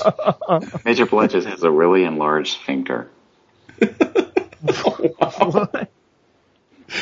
I'm telling you though, it would be. I would join the subscription service just to get a Viper that's based on Garcia Lopez. And you would hug it every night. I would. He's a huggable son of a bitch. You should get a plush of it. He is the sweetest looking dude. I'm going to stand by that. No one can say anything bad about him. He's a I wasn't saying anything bad about him. I love his art. He's a nice guy. Well, it's my not to get off the subject. It's my wife's birthday this week, and I bought her a Wonder Woman clock at Baltimore Con, and it was Garcia Lopez artwork, and I had him autograph it. And my wife, God bless her, is the only person that would open up that clock and go, "Oh my God, it's autographed by Garcia Lopez." And she doesn't collect comics. She doesn't care about this stuff, but she got it, and that was the most important thing to me. And I said, "I'm not divorcing you." Ever. But it was close there for a second. I was riding the rail. I'm telling you. All right, so we got one more episode. Oh shit, we're not done. Oh, I thought we were done. I thought we were. Oh. There's no such thing as running out of time on this show. It just keeps going. Oh, but I'm so glad we get this one. Woo! That's punishment now. This is Spell of the Siren. Oh, yeah. Which is written by Jerry and Carla Conway. And so this one, we got Sky Strikers race over a G.I. Joe aircraft carrier where Flint welcomes Lady J to the Adriatic Sea. Wearing her diving gear, Lady J tells Flint... Yeah. Tells Flint that if the upcoming mission is his idea of a vacation, then she'd hate to see what he thinks is a business trip. And Deep Six is watching Lady J walk past him. Creepy. Which I would be too. Watching all the girls. Torpedo. Hey, everybody! Latches onto the underside of Roadblock Shark. I forget exactly what he says here, but he has just like the creepiest laugh, and it's like at his own joke. It's a terrible joke. I forget what he says. I don't remember. He just laughs at it. That and Lady J carries all her weight in her thighs. She's good at powerlifting. She's just, she puts on the pounds in her thighs. Hey, that's my woman right there. So she's gay, you know that, right? No, she's not. Gay. No, she's not. Have you listened to the cartoon? She's gay. She's all about Flint. Right. And his Flint. After the three sharks dive into the water, Lady J marvels over the number of sunken ships on the ocean floor. Flint tells her that the area's ancient history and that their only priority is to find out why Cobra is in the area. Cobra troops swim and search around a temple, and three agents shine their flashlights on an object wrapped in an oil skin and placed in a hole in the temple floor. Okay, there's like a shot in the cartoon where Cobra Baroness, right, is swimming, and it totally zooms into her tits. How did I not notice all this stuff when I was a kid? Cobra symbol? Is it just like showing on the Cobra symbol, or? It zooms right in. Yeah. Like onto that. I'm gonna take a screenshot of it and nice. And then so the Baroness swims towards the round object, picks it up, and swims back to the underwater Cobra base, which has been set up near the temple and ships. I think was the inspiration for Rise of Cobra. Pretty sure. It's a rise of something. So, wow. With that screen capture? Mm-hmm. Right. I'm sending it. So inside the base, Cobra Commander screams at Destro for squandering fortune in his underwater scavenger hunt and calls Tomax and Xamot to the monitor to give Destro a lesson in economics. Because Cobra Commander has been so efficient with his budgets on, putting his face on the moon and all that stuff. Apparently he owns Nike. Right. So as soon as the Crimson Guard commanders explain that long-term management is achieved through short-term cash flow, Destro turns off the monitor. He's like, whatever, turns it off. To be spared from the twins' drivel. The Baroness enters the room and warns Destro that Tomax and Xamot could be powerful allies or dangerous enemies. I do like this episode, how it really shows Baroness and Destro working together. Yeah. So stripping off her eel uniform, the Baroness is told that the simple seashell she has discovered is actually the conch of the siren. But before Destro can explain his potential for Cobra, the Joes attack the base. Missiles puncture a hole in the dome, and the sharks fly into the base and press the attack while evading the laser blasts from Cobra asps. Which, that cracked me up, too, because it's like, okay, the asps just, the whole base is filling up with water, and they just stay in their asps and keep shooting, knowing that they're going to drown at some point. Yeah, it's dedication. They're just sitting on their asps, just... Wow. chilling out, waiting to die. Right. So Destro passes the wrapped conch to the Baroness and tells her to escape to Cobra headquarters, while he shows the fool outside how to fight. As soon as she steps through a portal, she is confronted by Lady J. However, a piece of the dome strikes Lady J's wrist and allows the Baroness the opportunity to strike her enemy. Lady J falls, however, she is able to grab the wrapping around the conch, which I keep waiting for Shannon to say something. Quickly move ahead, keep going. Right. As the Baroness continues to make her escape. Yeah, we don't need to talk about the conch wrap. Right. Grabbing the conch. Just move it on. So Destro watches the eels retreat and turns around a corner to fire upon the Joes. His shots dent Deep Six's suit, which unnerves the Joe. However, Flint's shot strikes Destro, causing the arms dealer to fall to the ground unconscious. Which, he went out there to show him how to fight, right? He gets one shot off, then knocked out. And then gets knocked the hell out, yeah. Way to go, Destro. So, the Baroness witnesses the capture of Destro, looks at the conch, and pauses and decides that she must escape. Yeah. So, Shannon, you still there? We may have lost him. No, I'm here. Okay. I've had it on mute. Just every time it said conch, you just couldn't. Oh, he's just over there giggling and I go. Okay, put yourself back on mute. I'm trying to let you get through the episode. Without making conch jokes left and right. Right. He said conch. Grabbing the conch, yeah.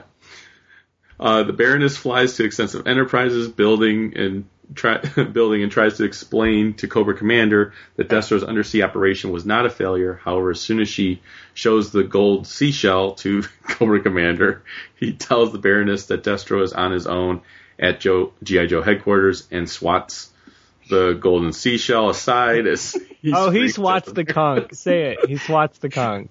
Yeah, but it don't look like a seashell. Not at all. Not at all. Or a conch, for that matter. So Duke congratulates Flint on capturing Destro at G.I. Joe headquarters, and the Joes learn from Dr. Blackstone about the conch and the sirens. I don't know if they did this on purpose. It's a whole episode about girl power, right? Right. And what gives them that power is this just golden vagina. Yeah, but it's very Judy Chicago. And there's that's a very if you know your art history, man. And there's a Dr. Blackstone. Gosh. Plus, you have this hot scientist that shows up. Who is she? Yeah, I don't know. Yeah, I don't know. We need another figure. There's another figure. Yeah, there you go. Yeah. Dr. Blackstone. Yeah, and just have like her. And her accessories will be a conch. Yeah, I'll just come with the conch. Right. Nice big conch. Just right in her hand, like maybe just. Does it have a hole in the middle? And do you blow it? Oh my gosh. So she describes it as a seashell that disrupts the hormonal system of every male. Oh my god. What? I didn't say it. This might be the worst group of 5 episodes ever. Terrible. So when they hear the song, whenever someone blows into the shell, and and it causes free will to vanish.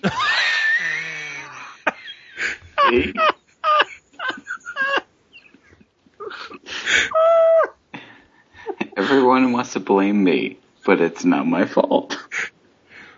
When you blow into the conch, it causes my free will to vanish. Just the men, though. Right, just the men. Who hasn't said that? What?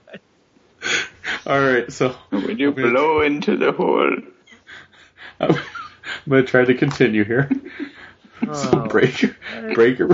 I don't even know how you're going to edit this one. I'm not going to. So Breaker receives an alert from the Alaskan Security Network satellite, and the Joes rush out to engage Cobra's forces. Traveling by flight pod, the Baroness arrives at Major Blood's latest operation and attempts to make a proposition. However, the Joe Sky Strikers, Dragonflies, and Snowcats and Polar Bears destroy the Asps and the Rattlers. Oh God, I'm dying over here. You can do this. You can do this, man. All right, so running to get under the Alaskan pipeline, the Baroness blows into the conch. Pipeline? Really? They're laying pipe. No, she's blowing the conch under the pipe. She's blowing the conch at the pipe. Under the pipe they've been laying. Right. And the sound waves causes all the men to stand stock still. Stock still. They're all standing erect. Right. Oh, no. So CoverGirl and Lady J load the male onto the snow. All the male members, yeah. They load all the male members, yeah. Go ahead. Just trying to help. Right. You're not. Oh. We get a nice shot of Baroness's ass, though, coming up. So, back at the Extensive Enterprises office, the Baroness paces in front of Cobra Commander. With her ass showing, yeah. Right, and tells of her success, announcing that she is keeping the conch and taking command since her family has been bred to rule for centuries. Cobra Commander tries to take the conch from for his own.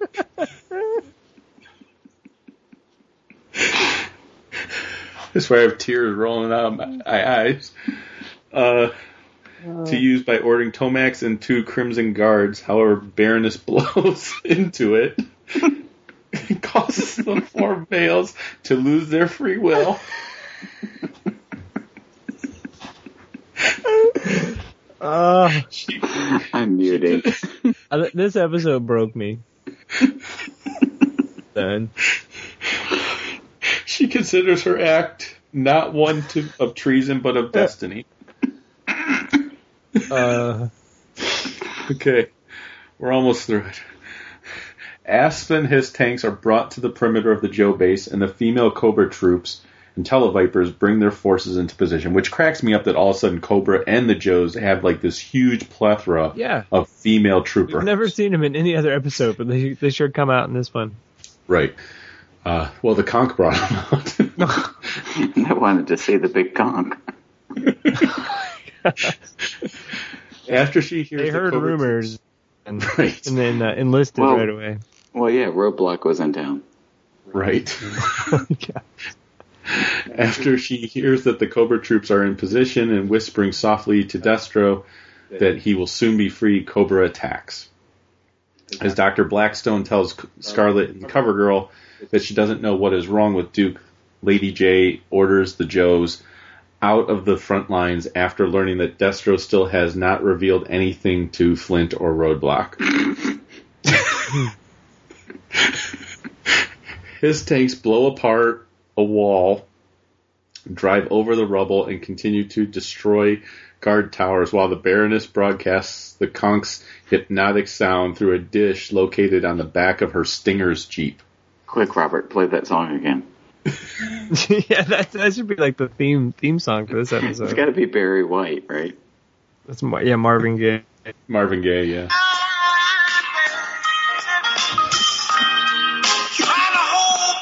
All right, go ahead and keep going, Ryan.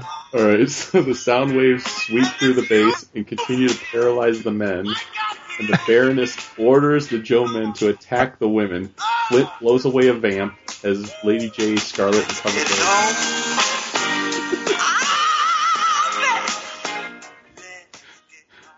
But the women quickly realize that they can use stun gas to put the male Joes asleep without harming them. Scarlet and Lady J make a break for the gas bunker while CoverGirl attempts to provide cover fire for them. Destro is rescued by the Baroness and learns that she is now in command of Cobra, which causes him to laugh and tell her, "I always said you'd go far, my dear Baroness." Destro and the Baroness run outside and discover that the three Joe women shooting stun gas. Suggesting that they retreat, Destro rides shotgun as the Baroness drives away and orders the remaining Joes to follow her. As the male Joes march out of their base and follow the Baroness into the night, Scarlet is told by Lady J that the mission is to stop the Baroness and save all the male Joes is now up to them. You're killing me. On top of a snow peak, Destro takes a deep breath and confides to the Baroness that it's good to be free. He asks what the Baroness' plans are for the world, and she explains in one word: piracy. Conquering the land, the sea, and the air are plans that the Sirens would approve. Destro replies, noting the Joes fight more efficiently without free will. Destro and the Baroness visit the imprisoned lunatic leader, Cobra Commander and Tomax. At least, the Baroness thinks this is the twin she captured. She can't keep those guys straight. However, the Baroness's faith that her women agents will find Xamot, who watches the pair walk down the hall while wedged between two beams in the prison ceiling.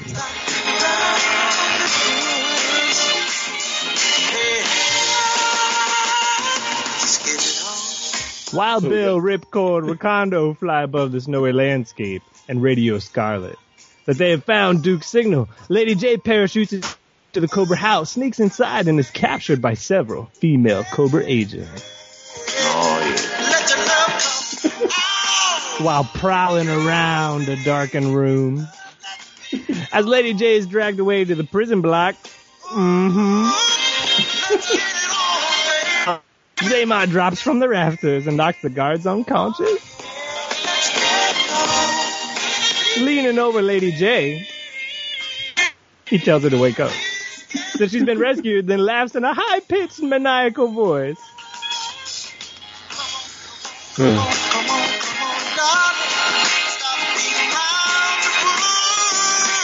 Don't beat around bush, baby. Regaining consciousness, Lady J tosses Xamot over her and quickly stands up and assumes a fighting stance. Xamot raises his hands in a peaceful gesture, but Lady J only asks why she should trust the Crimson Guard commander. Suddenly, the Baroness appears at the end of the corridor and attempts to shoot Xamot. However, he flips out of the way and pulls Lady J out of the line of fire before she's shot. Perhaps you can judge by the company I don't keep, Xamot suggests.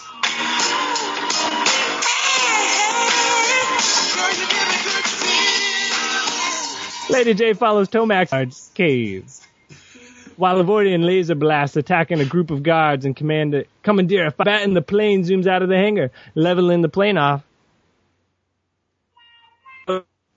Yeah, Xamot tells Lady J, well, that takes care of that. She turns and looks back at the hangar and catches sight of several Cobra Rattlers taking off to pursue them. Wishful thinking is a problem with you, isn't it? She replies. After shooting down Major Blood's Rattler, Lady J and Xamot avoid 4 heat-seeking missiles by flying straight for the peak and pulling up politely. The missiles irradiate the peak and they fly to Joe headquarters. Yeah. Xamot proposes that he and Joes work together so long as they leave the base, as soon as they free the Joes. No one in room, however, believes him. Dr. Blackstone introduces a sonic pulsar designed to create a counter vibration that could free the Joe. With their fists in the air, the last best hope for the male Joes shout simultaneously, Yo Joe. Almost done. Destro explains to the Baroness that the conch is the leader. She turns toward him with the conch to her lips. But Destro swipes the conch from her and explains that only a fool like Cobra Commander would wish to rule alone, since he would not have anyone with whom to share the glory of defeating the enemy. She walks toward him, places her hands on his chest, and asks if he hears wedding bells. Suddenly, a female trooper bursts into the room and tells the Baroness that Joseph breached the defenses with the help of Zaymot. Blasting past the snake robots, Joe and Zaymot enter the male Joes. They do what? They encounter the male Joes. I read that wrong. I read that terribly, terribly wrong.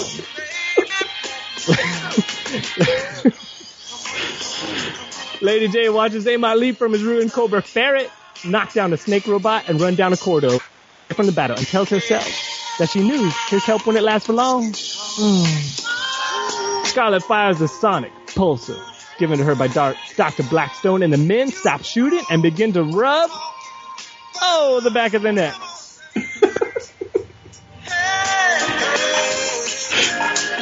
The male Joes who hear the Baroness shout, "Destroy," slowly turn around, and Flint tells them, "You heard the lady?" And the free men begin to shoot the Cobra Rattlers parked behind the Baroness and the Destro. While Cobra's planes are being destroyed in the hangar, Cobra Commander and Tomax are released from the power of the conch. And the reunited twins reluctantly agree to free Cobra Commander, who orders them to get out of the base. As the Joes continue to press their assault with Silver Mirages and Malas, the Crimson Guard Commander and Cobra Commander, who promises to punish for the Baroness's treachery, flee in a Rattler. Lady J strikes the conch from the Baroness's hand with a javelin. And before the Baroness can pick the golden seashell up from the ground, Destro grabs her and tells her to escape and fight again another day. And Lady J retrieves the conch from the ground. As the Joes enjoy the food offered in the communications room, Dr. Blackstone holds the conch and tells the Joes that she wishes to study the seashell in order to find out how it works. However, we all know how that works. Scarlet grabs the seashell and tells the doctor that the conch has caused enough trouble for one day. Calling to Lady J, Scarlet tosses the conch in the air and is destroyed by a laser blast from one of Lady J's javelins and an arrow from Scarlet's crossbow. As the dusty remains of the golden seashell fall to the ground, Duke asks why she destroyed the conch. Closing her eyes and telling him, jokingly superior voice, she replies, "Someone has to make the world safe for you, man." And all the Joes burst out laughing. Yeah! That's it. Wow, you were cut off. I'm glad this is the last episode. That's all I can say. Yeah, oh my god. Wow. I'm glad you took over because I couldn't continue anymore. So, here's a question, though. Really? Does this count as a capture for both Duke and Flint, then? That's the question. That's the only question we have. Seriously? Yeah, that's the only question I have at this point. That's what you're gonna play. I gotta know. When were they captured? They puts Duke at 10. Oh god, not that really. No, I don't think they were captured. They were just knocked out, right? Yeah, I think this is a tie at best. They were hypnotized? Yeah. No, but they weren't ever in Cobra hands, were they? Well, yeah, Baroness took them. The Baroness took them back to her base. Oh, that's right. Well, that's true. They both get one more. For each of them. One for each, yeah. Yeah, so it's Duke at 10 and I think Flint at 4. Yeah. So. Sad. Yeah. Sad. So sad. So, Shannon, were you looking forward to this episode the most out of all of them? Actually, no, it was a bikini one. I really didn't write this one up as like sexual innuendo galore, but it just worked out that way. And man, I never realized how like phallic, if you can say that, vaginal, whatever is. Oh, it's a weird combination of both. Yeah. It looks one way, but it's pronounced the opposite. Yeah. It's the best of both worlds. And just the way that this episode is described, too, man. Yeah. But yeah, the G.I. Joe summary thing did not help. Many times throughout these 5 episodes, it didn't help. Yeah. No. This one was especially not helpful. Right. It required a dramatic reading. I think that's. I think if Shannon wasn't muted, I think we would have been still covering the middle of this episode. I have to admit, I muted through most of this episode. Especially after Robert started doing his, Soul Train tribute. Which reminds me, did you guys see that Dynamite's coming out with a Shaft comic? Oh. It's coming out in December. When is somebody going to do a Fat Albert comic? That's the one I want to do. I would read that. I would. You know what? What I really want to do is a Brown Hornet comic. Oh, yeah. Not Legal Eagle, because that was crap. I don't know who decided Legal Eagle. Brown Hornet was great, yeah. Brown Hornet was awesome, but Legal Eagle was poop. Yeah. All right, guys. Well, I think this episode's going to be plenty long. Yeah, really? for 3 hours. Yeah. So, I blame Robert. I know. Let's go ahead and wrap things up here. We didn't insult Elaine enough. What's that? We didn't talk about Elaine enough. Right. I think Robert's grateful for that. Yes, we can move on. All right, Shannon, how can they find your stuff if they want to follow you? They can find my stuff online. I don't know. slgallant.com. Okay. Any upcoming shows? No. No? Okay. Robert, how about you? You can, I have my blog at robertatkinsart.blogspot.com and also just on Twitter and Facebook at Robert Atkins Art. Well, I will actually, Chuck and I will actually be recording a episode live from a toy show this coming Sunday. Oh, cool. So that'll be the next episode. Our buddies from Roma Collectibles are helping to organize a show, and they offered us a table there. So we're going to sell some of our collections there, but we're also going to promote the show, and we're going to do a live recording right at the show. So we'll see how that goes. But that'll be this coming Sunday, so it'll already happen by the time this episode probably comes out, because I still have to get another episode out before this one. But yeah, so that should be a lot of fun, and I'm sure people have been missing hearing Chuck on the show, so that'll be a good opportunity to have him on again. Very cool. So. Thought he was dead. a lot of people have asked that, yeah. So, but you can find our stuff on starjoes.com. You can find us at theforumforgeeks.com. You can follow us on Twitter. It's at starjoespodcast. You can email us at starjoespodcast@gmail.com. You can call and leave us a voicemail. It's 440-941-JOES, 440-941-JOES. We heard from Torpedo, so any other Joes that want to call. We had Christopher Walken call before, so want to hear from that guy again. Whoever wants to call, feel free to give us a call. We'll play it on the air, and we'll respond to it.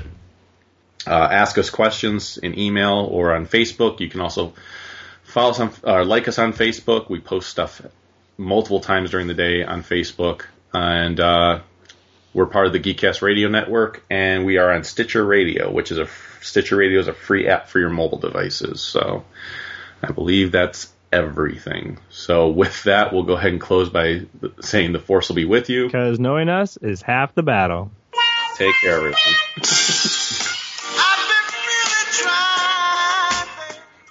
Oh, nice. Yeah. It's not right.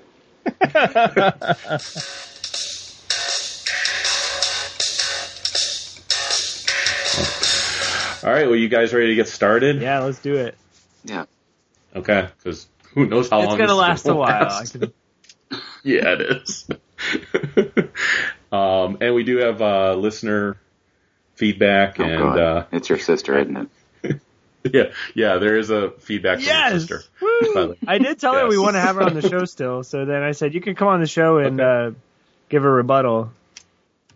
Right. She did that. According to her message, she doesn't have anything to rebuttal. No, she's cool with it. She was flattered. She's just saying that, and then when she gets in the room. Yeah, I know. Yeah. Then it's all kidney punches and my ass. Right. Punches right. to the throat. All right. So let's see. And I still have to get episode 131 out. So the hell that is was that? That was my text message. It's a Chewbacca sound. Remember? Right. So I have a Chewbacca sound as my text, and I just put it on like last week. And then Ryan was just blowing up my texts one day, just like over and over and over. And my daughter Emma was just like, "Shut up, Chewie." And I was like, "What?" I was like, "That's not even." I was like, "Dang." That's funny because on my end it sounded like one of those old cow things that you would like turn over and it would go. Yeah. That's what I thought too. Yeah. It's like you can only find them at Cracker Barrel now. Right. That like candy on paper. Nice.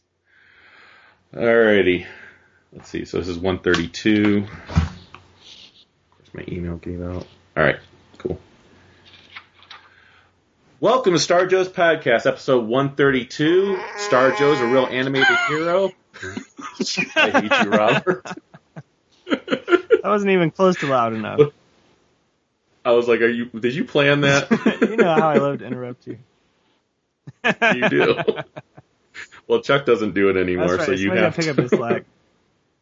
Right. Are you ready for me to go again? I'll be serious this time, yeah. No, you won't.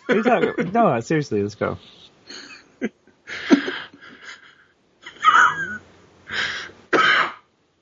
right. Welcome to Star Joe's Podcast, episode 132. I can do it. I can do it.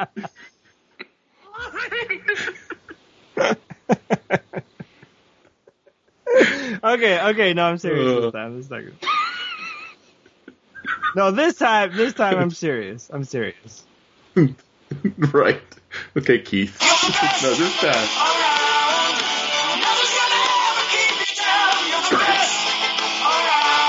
Okay, no, seriously, now I'm serious. I love that song. I'm done. It's a song about Robert's sister. Oh God, man, already? We already started the episode. I deserve that. I guess I deserve. You did. You did. I just want to point out it wasn't me. I know. Okay. Okay. I don't believe you. Wait for it. I know. Yeah, you'll fall for it again.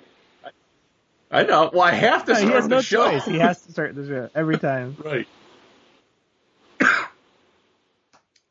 Welcome to Star Joe's Podcast, episode 132. Star Joe's a real animated hero.